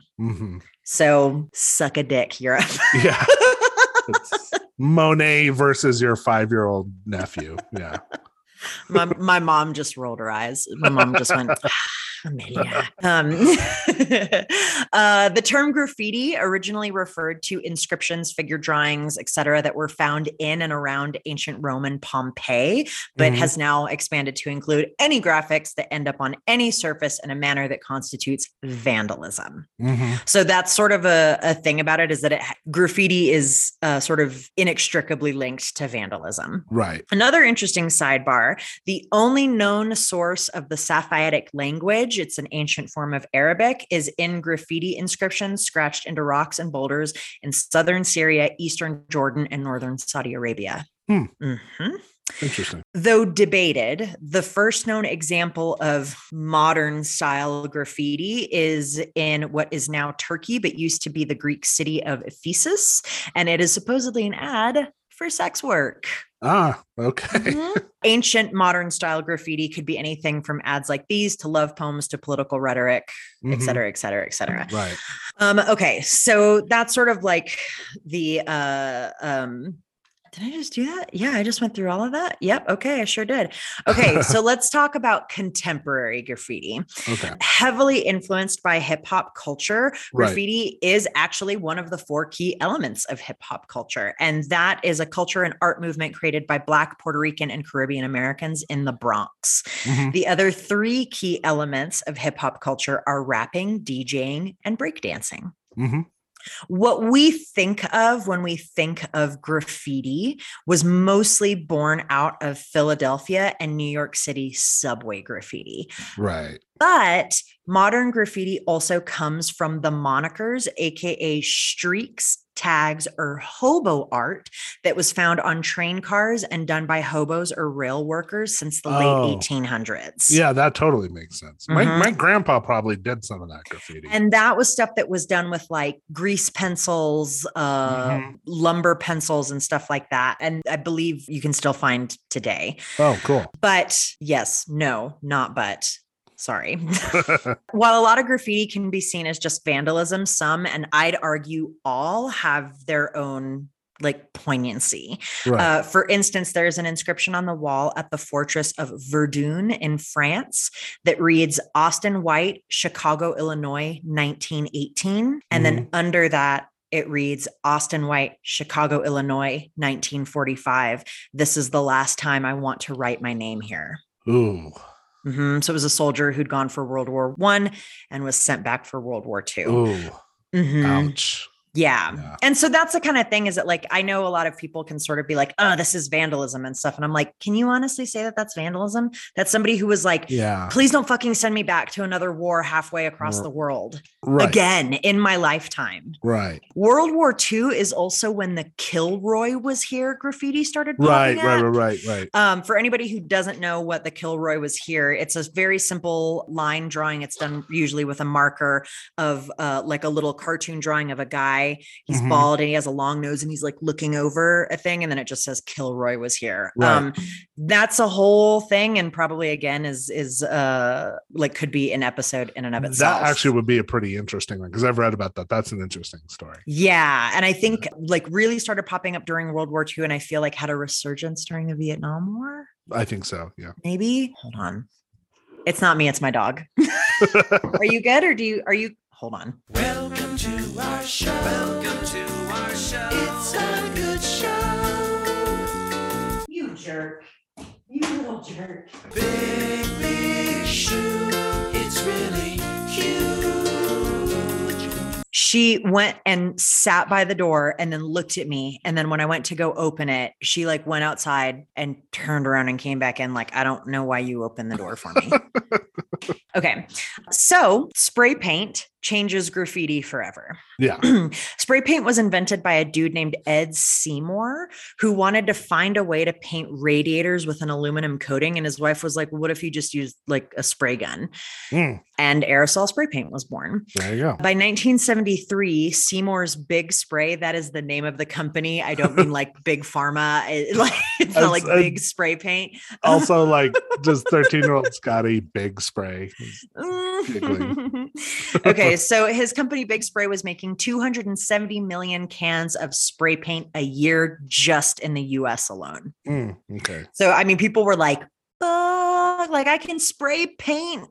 Amazing. Yeah. Yes, this is the future. So spray paint then becomes the go-to medium of rebels, protesters, and graffiti artists. I will say that before we had the very stylized graffiti that we think of when we think of graffiti, rebels, punks, protesters, all of that stuff, were using it to tag stuff all over the place. So much of like punk art Like if you look at punk art from the 70s, it's so rooted in graffiti. Like, yes. And it's obviously, I mean, the stuff I have seen is usually somebody who just grabbed a can and sprayed something, like Clapton is God, like that whole thing that somebody had done. It was there wasn't a lot of like style to it. Right. A lot of like the Anarchy A in the circle and things like that. Right. That kind of a thing. But so it becomes the go-to medium of rebels, protesters, and graffiti artists for a couple of reasons. One, it dries quickly, which means you can cover a big area very fast. It's easy to use. It's easy to steal, and it's easy to hide. Yeah. What are you doing, you jerk? Sorry, she literally just pulled the pad out of her crate, like tilted it diagonal and got it out of the door so that she could get her Kong out of there. She's an a-hole. Okay. So yeah. So dries quickly, easy to use, easy to steal, easy to hide. No one knows for sure who started using spray paint for graffiti art, but some folks think that it became the medium of choice when artists like Cornbread and Julio 204 started using it to write their tags. Again, before this, they may have been using like paint markers, grease pencils, that kind of a stuff. Cornbread was a Philadelphia artist in the late 60s, and Julio 204 was doing his thing with spray paint in New York City at the same time, which later inspired Taki 183, who was also in New York. And that was the spark that lit the graffiti fire in New York. Quick little sidebar, Taki 183 is a Greek American graffiti artist active in New York City during the 60s and 70s. He's, I believe, still alive today. We know that his given name is Demetrius, but Taki has never revealed his full name. Kind of like Banksy. Yeah. Yeah, we're going to talk about Banksy in a bit. Okay. So artists soon also found out that switching the caps or the nozzles of the cans would have an effect on how the paint came out of the can. So you can use one to create like sharp, crisp lines for details, big softball sized spots of paint to quickly cover large areas, etc. US brands like Krylon and Oleum didn't want to encourage vandalism. And that is why spray paint is still locked up in stores to this day. And every time I have to buy spray paint at Lowe's, it's the biggest pain in the ass. They still card me to this day. The thing is that I thought for a second, because I was under the impression for some reason that it had to do with huffing. It has nothing to do with huffing. It solely has to do with vandalism.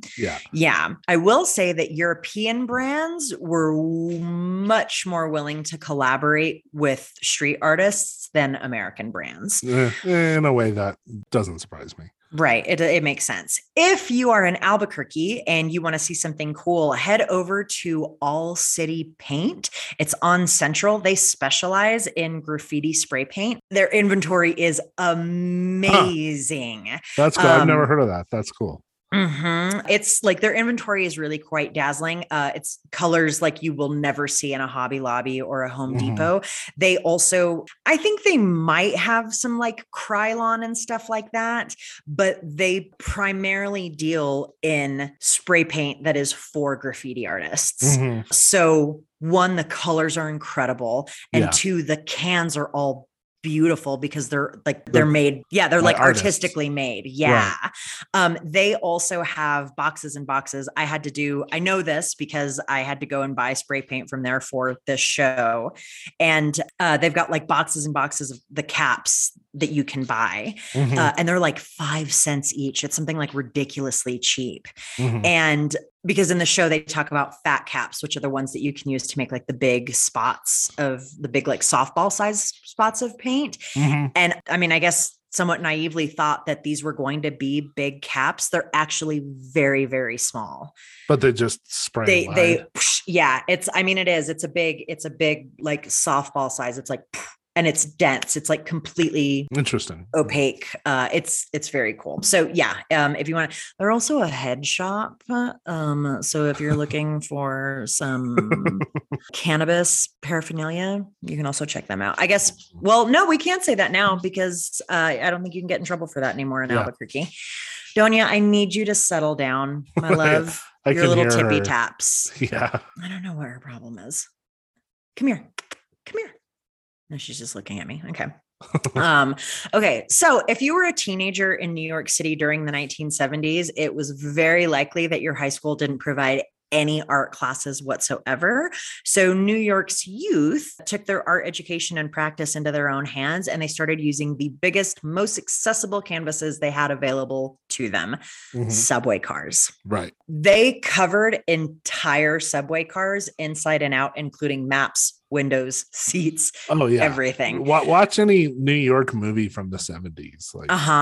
And you can, if you look up, like if you Google graffiti, you'll start to see the pictures. And if you get a little bit more specialized, like New York City graffiti, 70s and 80s graffiti, and it is, I mean, covered. The longer your piece was up on a subway car, the more like street cred you got. Yeah. City government and transit officials were like flummoxed at every turn by this. Like they were like, we don't know how they're doing it. We don't know how to stop it. We don't know how to prevent it. Like we can't do anything to stop them from doing this. And it was a really, really big deal. I think it was also very much seen because it was something that came out of the Bronx. It was seen as something that was done by like dangerous individuals. And it meant that gangs were everywhere. And yes, gangs used graffiti, but also I will just say that like the Klan was using graffiti. White supremacists were using graffiti to like tag their territory. Right. So don't be a racist. And there we go. Norman Mailer said graffiti was vibrant folk art, quote, the colorful self-expression of creative adolescence. But pretty much everybody else was like, no, they're thugs and vandals. Yeah. I'm going to give you a quick graffiti vocabulary lesson from Idris Goodwin and Kevin Koval's play, This is Modern Art. Tags or tagging. That is something quick with a paint marker, one color, one line, a continuous line. That's the stuff that you'll see on like stop signs and stuff like that. Throw up. A more elaborate, it's more elaborate, usually done in a few colors, maybe a black or white outline with something bright to fill in. And then piece, which is short for masterpiece. This is large, detailed, and intricate, colorful, complicated, also known as wild style. Yeah. Okay. So let's talk about the lady of the hour, Lady Pink.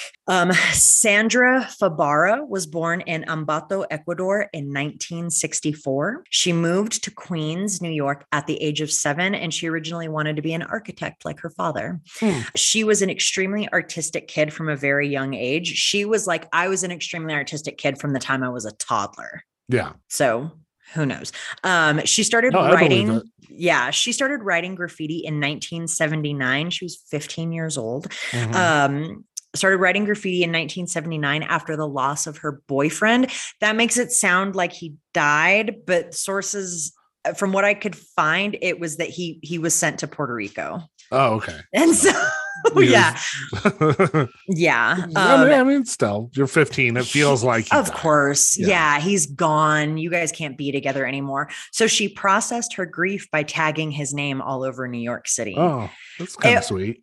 It's very sweet. And it would be like, I'm sure none of them exist anymore, but it would be amazing to find like one of those like original Lady Pink tags. Yeah. I'm sure they don't exist anymore, but Lady Pink was introduced to graffiti at the Manhattan High School of Art and Design. And she started exhibiting her work in galleries when she was a senior in high school. So I'll talk about it a little bit more, but like what's very interesting about her is that as she is coming up in the street art scene, she is also coming up in the like quote unquote legitimate art scene. Right. Like she's doing them at the same time. That kind of happened with like Basquiat too, I think. Funny you say that, because she goes on to say, at the age of 17, I was going to parties with Andy Warhol at some rich person's house and hobnobbing with people like Keith Haring and Jean-Michel Basquiat. I didn't even have time for my senior year of high school because I was exhibiting and traveling the world. But on the weekends, I was still having adventures with my friends, going to some crazy part of town and painting subway trains because it was just sheer fun. Graffiti was, of course, a very male dominated art form. Yeah. And Lady Pink was the only girl running around with these guys. It took the young Lady Pink months for her to convince them to take her to the train yards because she presented as very feminine. Mm-hmm. She was always wearing dresses with a full face of makeup. She wore like high heels to school. Mm-hmm. She said, quote, "I understood why they were reluctant, but I was a sturdy, hardy girl, brave and fearless and absolutely reckless. They told me I was insane. I didn't take orders from anyone, so it was hard controlling me." Nice. So why the name Lady Pink? Artist Scene TC5, who she met as a freshman. I think they're actually like their birthdays are within a week of each other. They both started school at the same time. So they're like almost the exact same age. Gave her the name Pink because pink is feminine. Yeah. Lady Pink wanted other writers to know that she was a woman. Apparently at the time, the very, very, very few female writers that there were hid the fact that they were women. They didn't want anybody knowing because they felt like they wouldn't be taken seriously. Right. They wouldn't get the cred. Yeah. They wouldn't get the cred. She was like, no, I want people to know that I'm a woman. She says, quote, "It was the scene that chose pink for me. Guys wouldn't write it because hip hop and graffiti were always very homophobic. It was well known that pink would be a girl, and they wanted to be known around the city that they were the only group with a girl. So not only was she like, I want to advertise that I'm the girl, her crew was also like, yeah, we've got a chick. That's cool. That's interesting. Yeah. She was also kind of obsessed with historical English romances, the Victorian period and aristocracy. So she threw in the lady because she was royalty. She says, "I titled myself that I chose. We had the most popular table. They treated me like a queen. I'd snap my fingers and some kid would go fetch me food. That was high school. Honestly, I spent like 4 hours at the lunch table." Nice.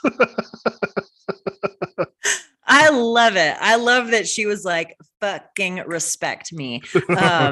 She also liked the way that Lady Pink look aesthetically when tagged. She talks a lot about the way that the L kicks out and how the I was really cute and she could dot it with a heart. So again, it's like very feminine. Yeah. Pink was met with equal parts hostility, acceptance, and support, though she says she may have been met with a tad more hostility.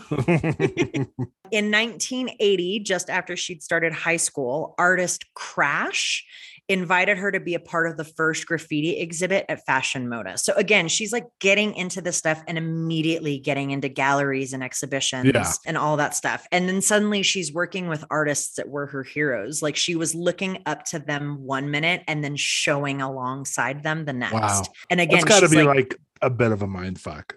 Yeah. And she seemed to kind of be like, well, yes. Like, I am here and so therefore deserve to be here. Good for her. Her very first piece was outlined by fellow artist Lee Quiñones, and she stated that that was the only time she ever let a man do that for her, and she allowed that because she was nervous. So essentially, he outlined it. Right. And then she went in and filled it in. But after that, she was like, I can't have a man doing that for me. Like I have to do it all on my own. But she allowed herself that first time because she was nervous. Yeah. After that, she knew that she wouldn't be able to have her pieces outlined if she wanted to keep up with the crew she was running with. Pink was also in a relationship with Lee, who I just said outlined her first piece.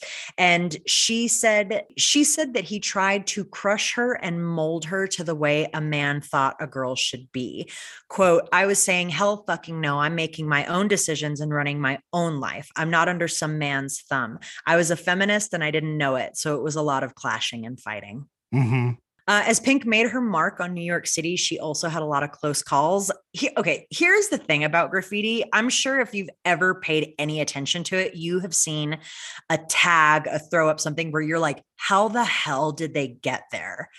In LA, like all the time. It's just like hanging off of some overpass or in like the upper floors of some building. You're just like, yeah, how the fuck did they have a helicopter? Like, yeah, what the fuck did they do? Yeah. And that's the thing is like, they're sneaking up to these like hard to get places. They're in train stations and yards. They're running from the cops. They're falling through elevated train tracks. And she is doing all of this in a city that was trying to like eat her up and spit her out. Yeah. Additionally, Lady Pink was a tiny human. She was like 90 pounds soaking wet. Mm-hmm. She had this to say about that. Quote, just getting to the worst neighborhoods in New York City in the middle of the night was scary enough. I traveled with a knife. If you clean your nails with a knife on the subway platform, guys will leave you alone. You should know that. Yeah, that good life hack there.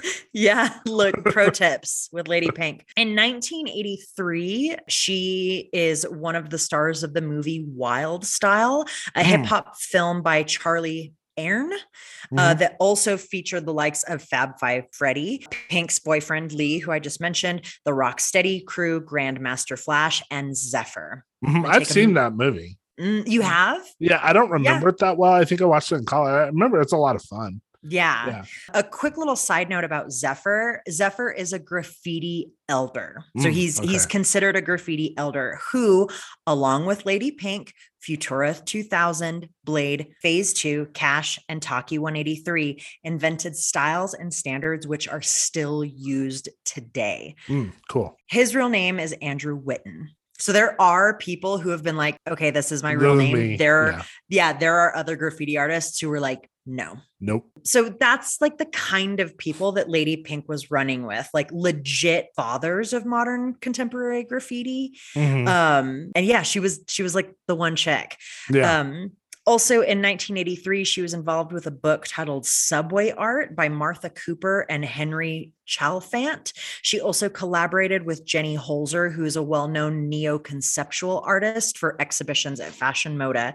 In 1984, at the age of 21, she held her first solo show at the Moore College of Art and Design in Philadelphia. Okay. So she's 21 years old. One of the things there's a lot of stuff that's like super interesting about her. One is her style, because it feels like it really blends Latin American mural art with graffiti. She's also a graffiti artist who is able to go legit and have her work shown in galleries while continuing to straddle this line of like legal and illegal art. Right.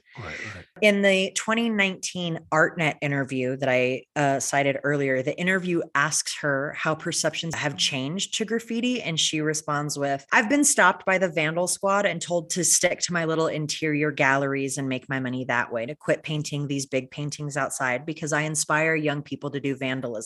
And I say, I inspire everyone, from poets to illustrators to photographers to other artists. I inspire the community. And if I wanted to inspire vandalism, I'd do tagging, wouldn't I? I do lots of tagging, but no, I don't. I do big murals, beautiful illustrative works. I put it up there for the world to see. This is how it's done. Yeah. She's a badass. Yeah. Graffiti is a well-constructed subculture. There are rules, ethics, codes of conduct, hierarchies. You do not destroy a master's work, which brings us to 5 points. Okay. In the 1990s, a developer named Jerry Wolkoff started leasing spaces within the building that used to house the Neptune Meter Factory as artists' studios. Okay. So it was this like big, like, Neptune Meter Factory building. And he was like, well, let's start doing this. Let's start leasing them to local artists. They can have their studios in here, blah, blah, blah. Right. The exterior of the building started to get covered in street art and was actually world renowned for the art on its walls. Oh, wow. Cool. So it's a little bit like, the rail yards here are so much glass, but sort of imagine something big like that. And just everywhere that isn't a window is just covered. Right. But like, it's curated, you know what I mean? It's not stuff being covered and stuff all over the place. It's like, this goes here, that's here. People's big like tags are everywhere. Right. It was like encouraged and Yes. The building was known as the Fun Factory, sort of like colloquially, but was renamed 5 Points in 2002 after Wolkoff hired graffiti artist Jonathan Cohen, also known as Mears One, to curate the exterior murals. Okay. So Mears One is like, okay, cool. Let me start bringing people in. Like, let's make this like a public gallery for these street artists, and do all that stuff. It was named 5 Points for the confluence of the 5 boroughs of New York City. Okay. Riders from all over the US, Canada, Switzerland, the Netherlands, Japan, and Brazil came to paint on the walls of 5 Points. Nice.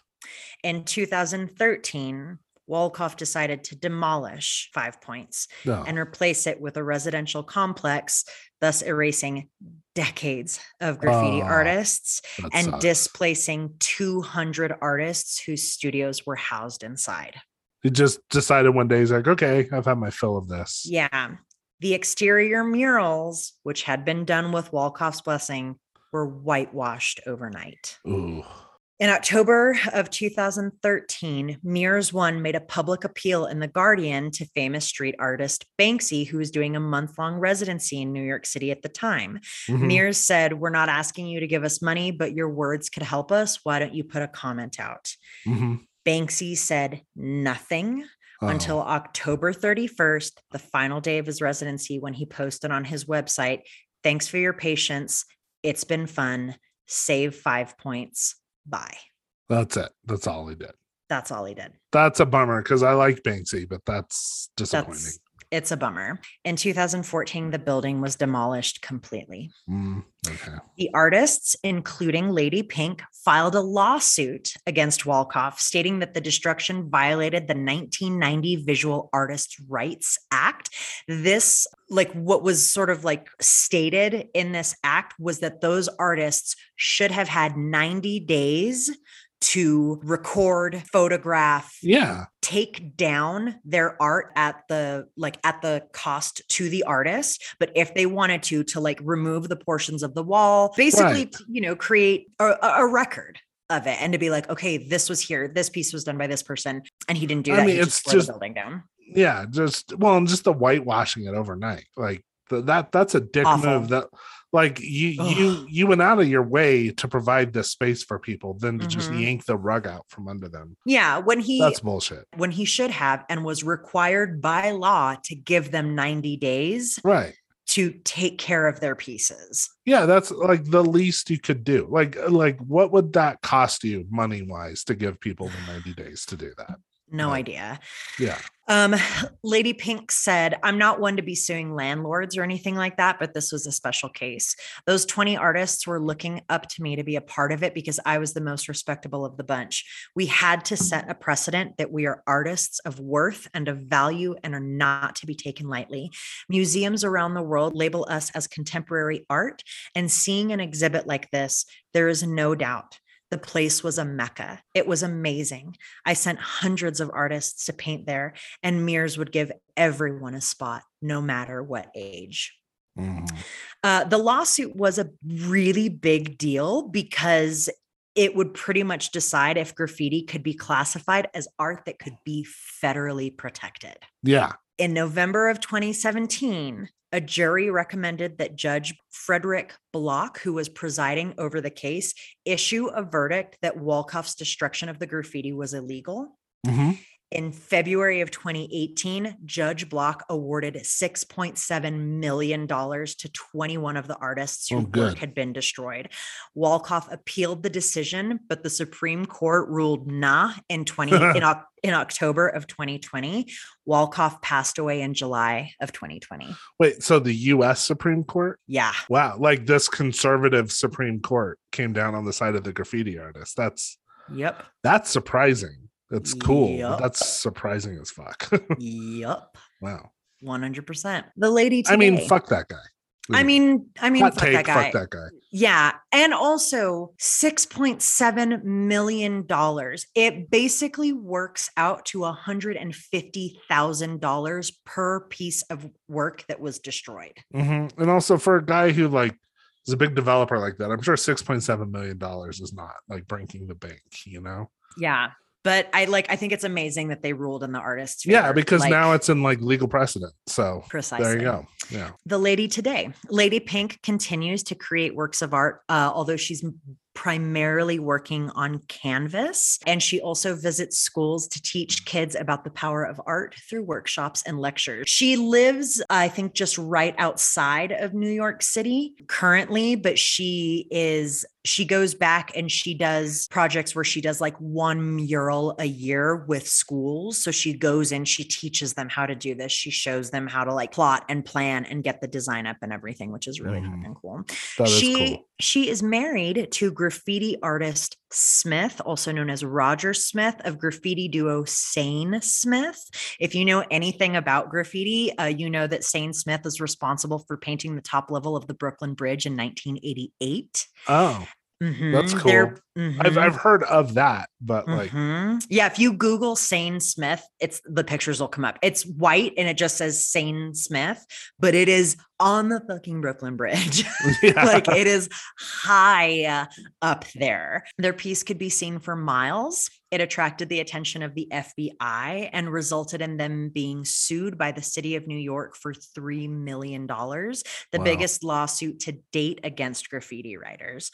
Wow. I have to imagine that they just were like, if you can get up there to tag, like you can get up there to do anything.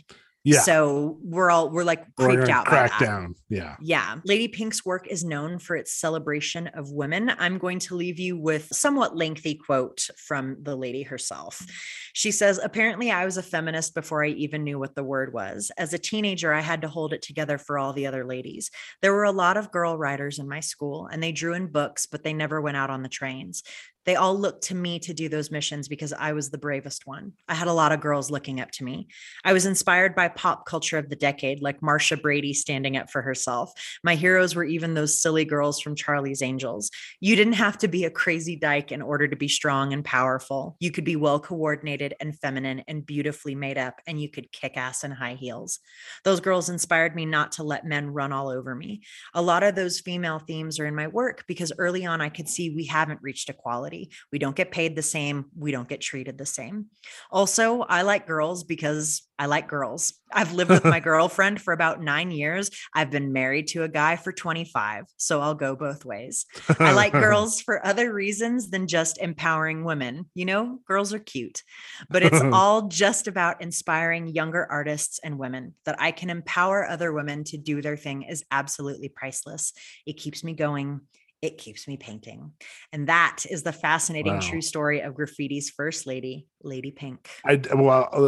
I just did a Google image search and like I'm looking at some of her stuff just on Google. I mean, it's fucking incredible. It's incredible. Like the level of detail is amazing. And the vibrant colors and they're like kind of surreal and like, like if you guys haven't checked this out, like, I mean, I'm sure you're going to post stuff in social media, but like, just do yourself a favor and do a Google image search because I'd never heard of her before. Like I said, I'm bummed about the Banksy part of the story. I like Banksy. I like the idea of Banksy. I like a lot of his work, but like when you look at his stuff, and we're assuming it's a he.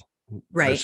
I should say I've always liked the idea of Banksy being a collective, but I think that's been like kind of disproven. But really, that was a theory for a while that Banksy was actually a collective of UK based graffiti artists, but I think they've confirmed it's like one dude. But like when you look at his stuff, it's like it goes much more back to what you're talking about with like the punk rock art. Like it's like stenciled and it's much simpler and it's much more like conceptual. When you look at Lady Pink's stuff, it's just, I mean, that is like the level of skill is amazing. Yeah, it's nuts. And that's the thing too, is that I think like, you know, like, when I saw the thing about, especially that he wasn't like, it's not that he wasn't like, I'm just not going to say anything because this, you know, not my circus, not my monkeys or whatever the fuck. Or that he was like, okay, let me put out this, that he did like literally the least he could do. Yeah. Well, and that's just to like, man, talk about forgetting where you came from, you know, like that's what that sounds like to me. Right. And though I actually think that it is right in line with Banksy. Like, I think that kind of a statement is right in line with somebody who's going to deliver a piece of his heart to be sold at auction that has a built-in shredder. And then the second the sale is made, he's like, psych. Which is, I mean, that's the stuff that I like about him is like, you know, the kind of the fuck you to the art world stuff. Right. But like, and then I think it's just that he's like, no, but like really fuck you to the entire art world. Yeah. And like, that's the part that's a bummer. It is. It's like, It is a bit of a bummer. It's I was like, man, that's I really had kind of I would have hoped that he would have come out with a stronger statement. And also, who knows? I mean, maybe that was the kind of thing where he was like, this is actually the only kind of statement that I can make without giving anything else away. I don't know. Who knows? It feels very like, Yeah, exactly. Can I tell you real quick before we wrap up about like one of my favorite pieces of famous graffiti? Yes. And again, it's very different than Lady Pink because it's barely art, but just as a concept, I love it. Have you ever heard of the Surrender Dorothy graffiti outside of DC? Surrender Dorothy? No, but I'm gonna look it up while you're telling me about it. You've seen The Wizard of Oz, right? Uh-huh. So in The Wizard of Oz, there's that scene where they're on the Yellow Brick Road. I don't remember where they're at, but they look up and the Wicked Witch is in the sky and she's doing the skywriting and it says Surrender Dorothy. Oh, uh-huh. Well, so there's this bridge on this highway outside. I think it's like right outside of DC. It's like in the DC suburbs. And as you're driving out, you're kind of out of the city. There's like a railroad bridge and someone keeps spray painting Surrender Dorothy on the railroad bridge. And then as you go under the railroad bridge, rising out of the horizon is the Mormon temple, which looks like the Emerald City. And it's just like such a weird, and apparently they keep painting it over and then like someone will go back and just be like Surrender Dorothy. Like it's just kind of such a like perfect like use of geography for your art. So. Yeah, 100%. Yeah. There is something about, which is, sort of what attracts me to Banksy's work and to graffiti as a whole, is this thing of like it being done sort of like in the middle of the night. Mm-hmm. No one knows who does it. It's one of the things that I found really fascinating about the story that This Is Modern Art is based on, because if you know it, the museum has cameras. Mm-hmm. There was a very, very, very limited amount of time in which they had to throw up the entire piece, mm-hmm. Between like, I think camera angle shifting and security guards making the rounds and all that stuff that I just think is like, it speaks to the, I think, the punk rock side of me that you always say is like sort of deeply buried. Yeah, exactly. I mean, that's what I appreciate about it is that like as I think we've talked about on here, I don't have a lot of use for like high art and like, the kind of like the accepted mainstream, whatever, like appropriate stuff that is like, the gatekeepers has decided is like, this is good art, mm-hmm. Like I like punk rock and horror movies and heavy metal and stuff. So like, mm-hmm. I like the rebelliousness of like, no, we're just gonna go fucking paint some shit on this building and like we know it's gonna get torn down or painted over or something, but we're gonna do it anyway. As do I. And I would just say my feeling on that is like, fuck the gatekeepers, the artists who are out there. Like Michelangelo was just trying to like set, the images free from the marble. He was not sitting there being like, this is going to be high art. Same thing, with the Sistine Chapel, Leonardo da Vinci, like all of those like great artists. Shakespeare. We're just out there doing the damn thing and trying to make something. So, and the art is, it's impressive. It doesn't mean that it's the only standard to which art should be held, mm-hmm. but it is. I mean, they're like those works are masterpieces.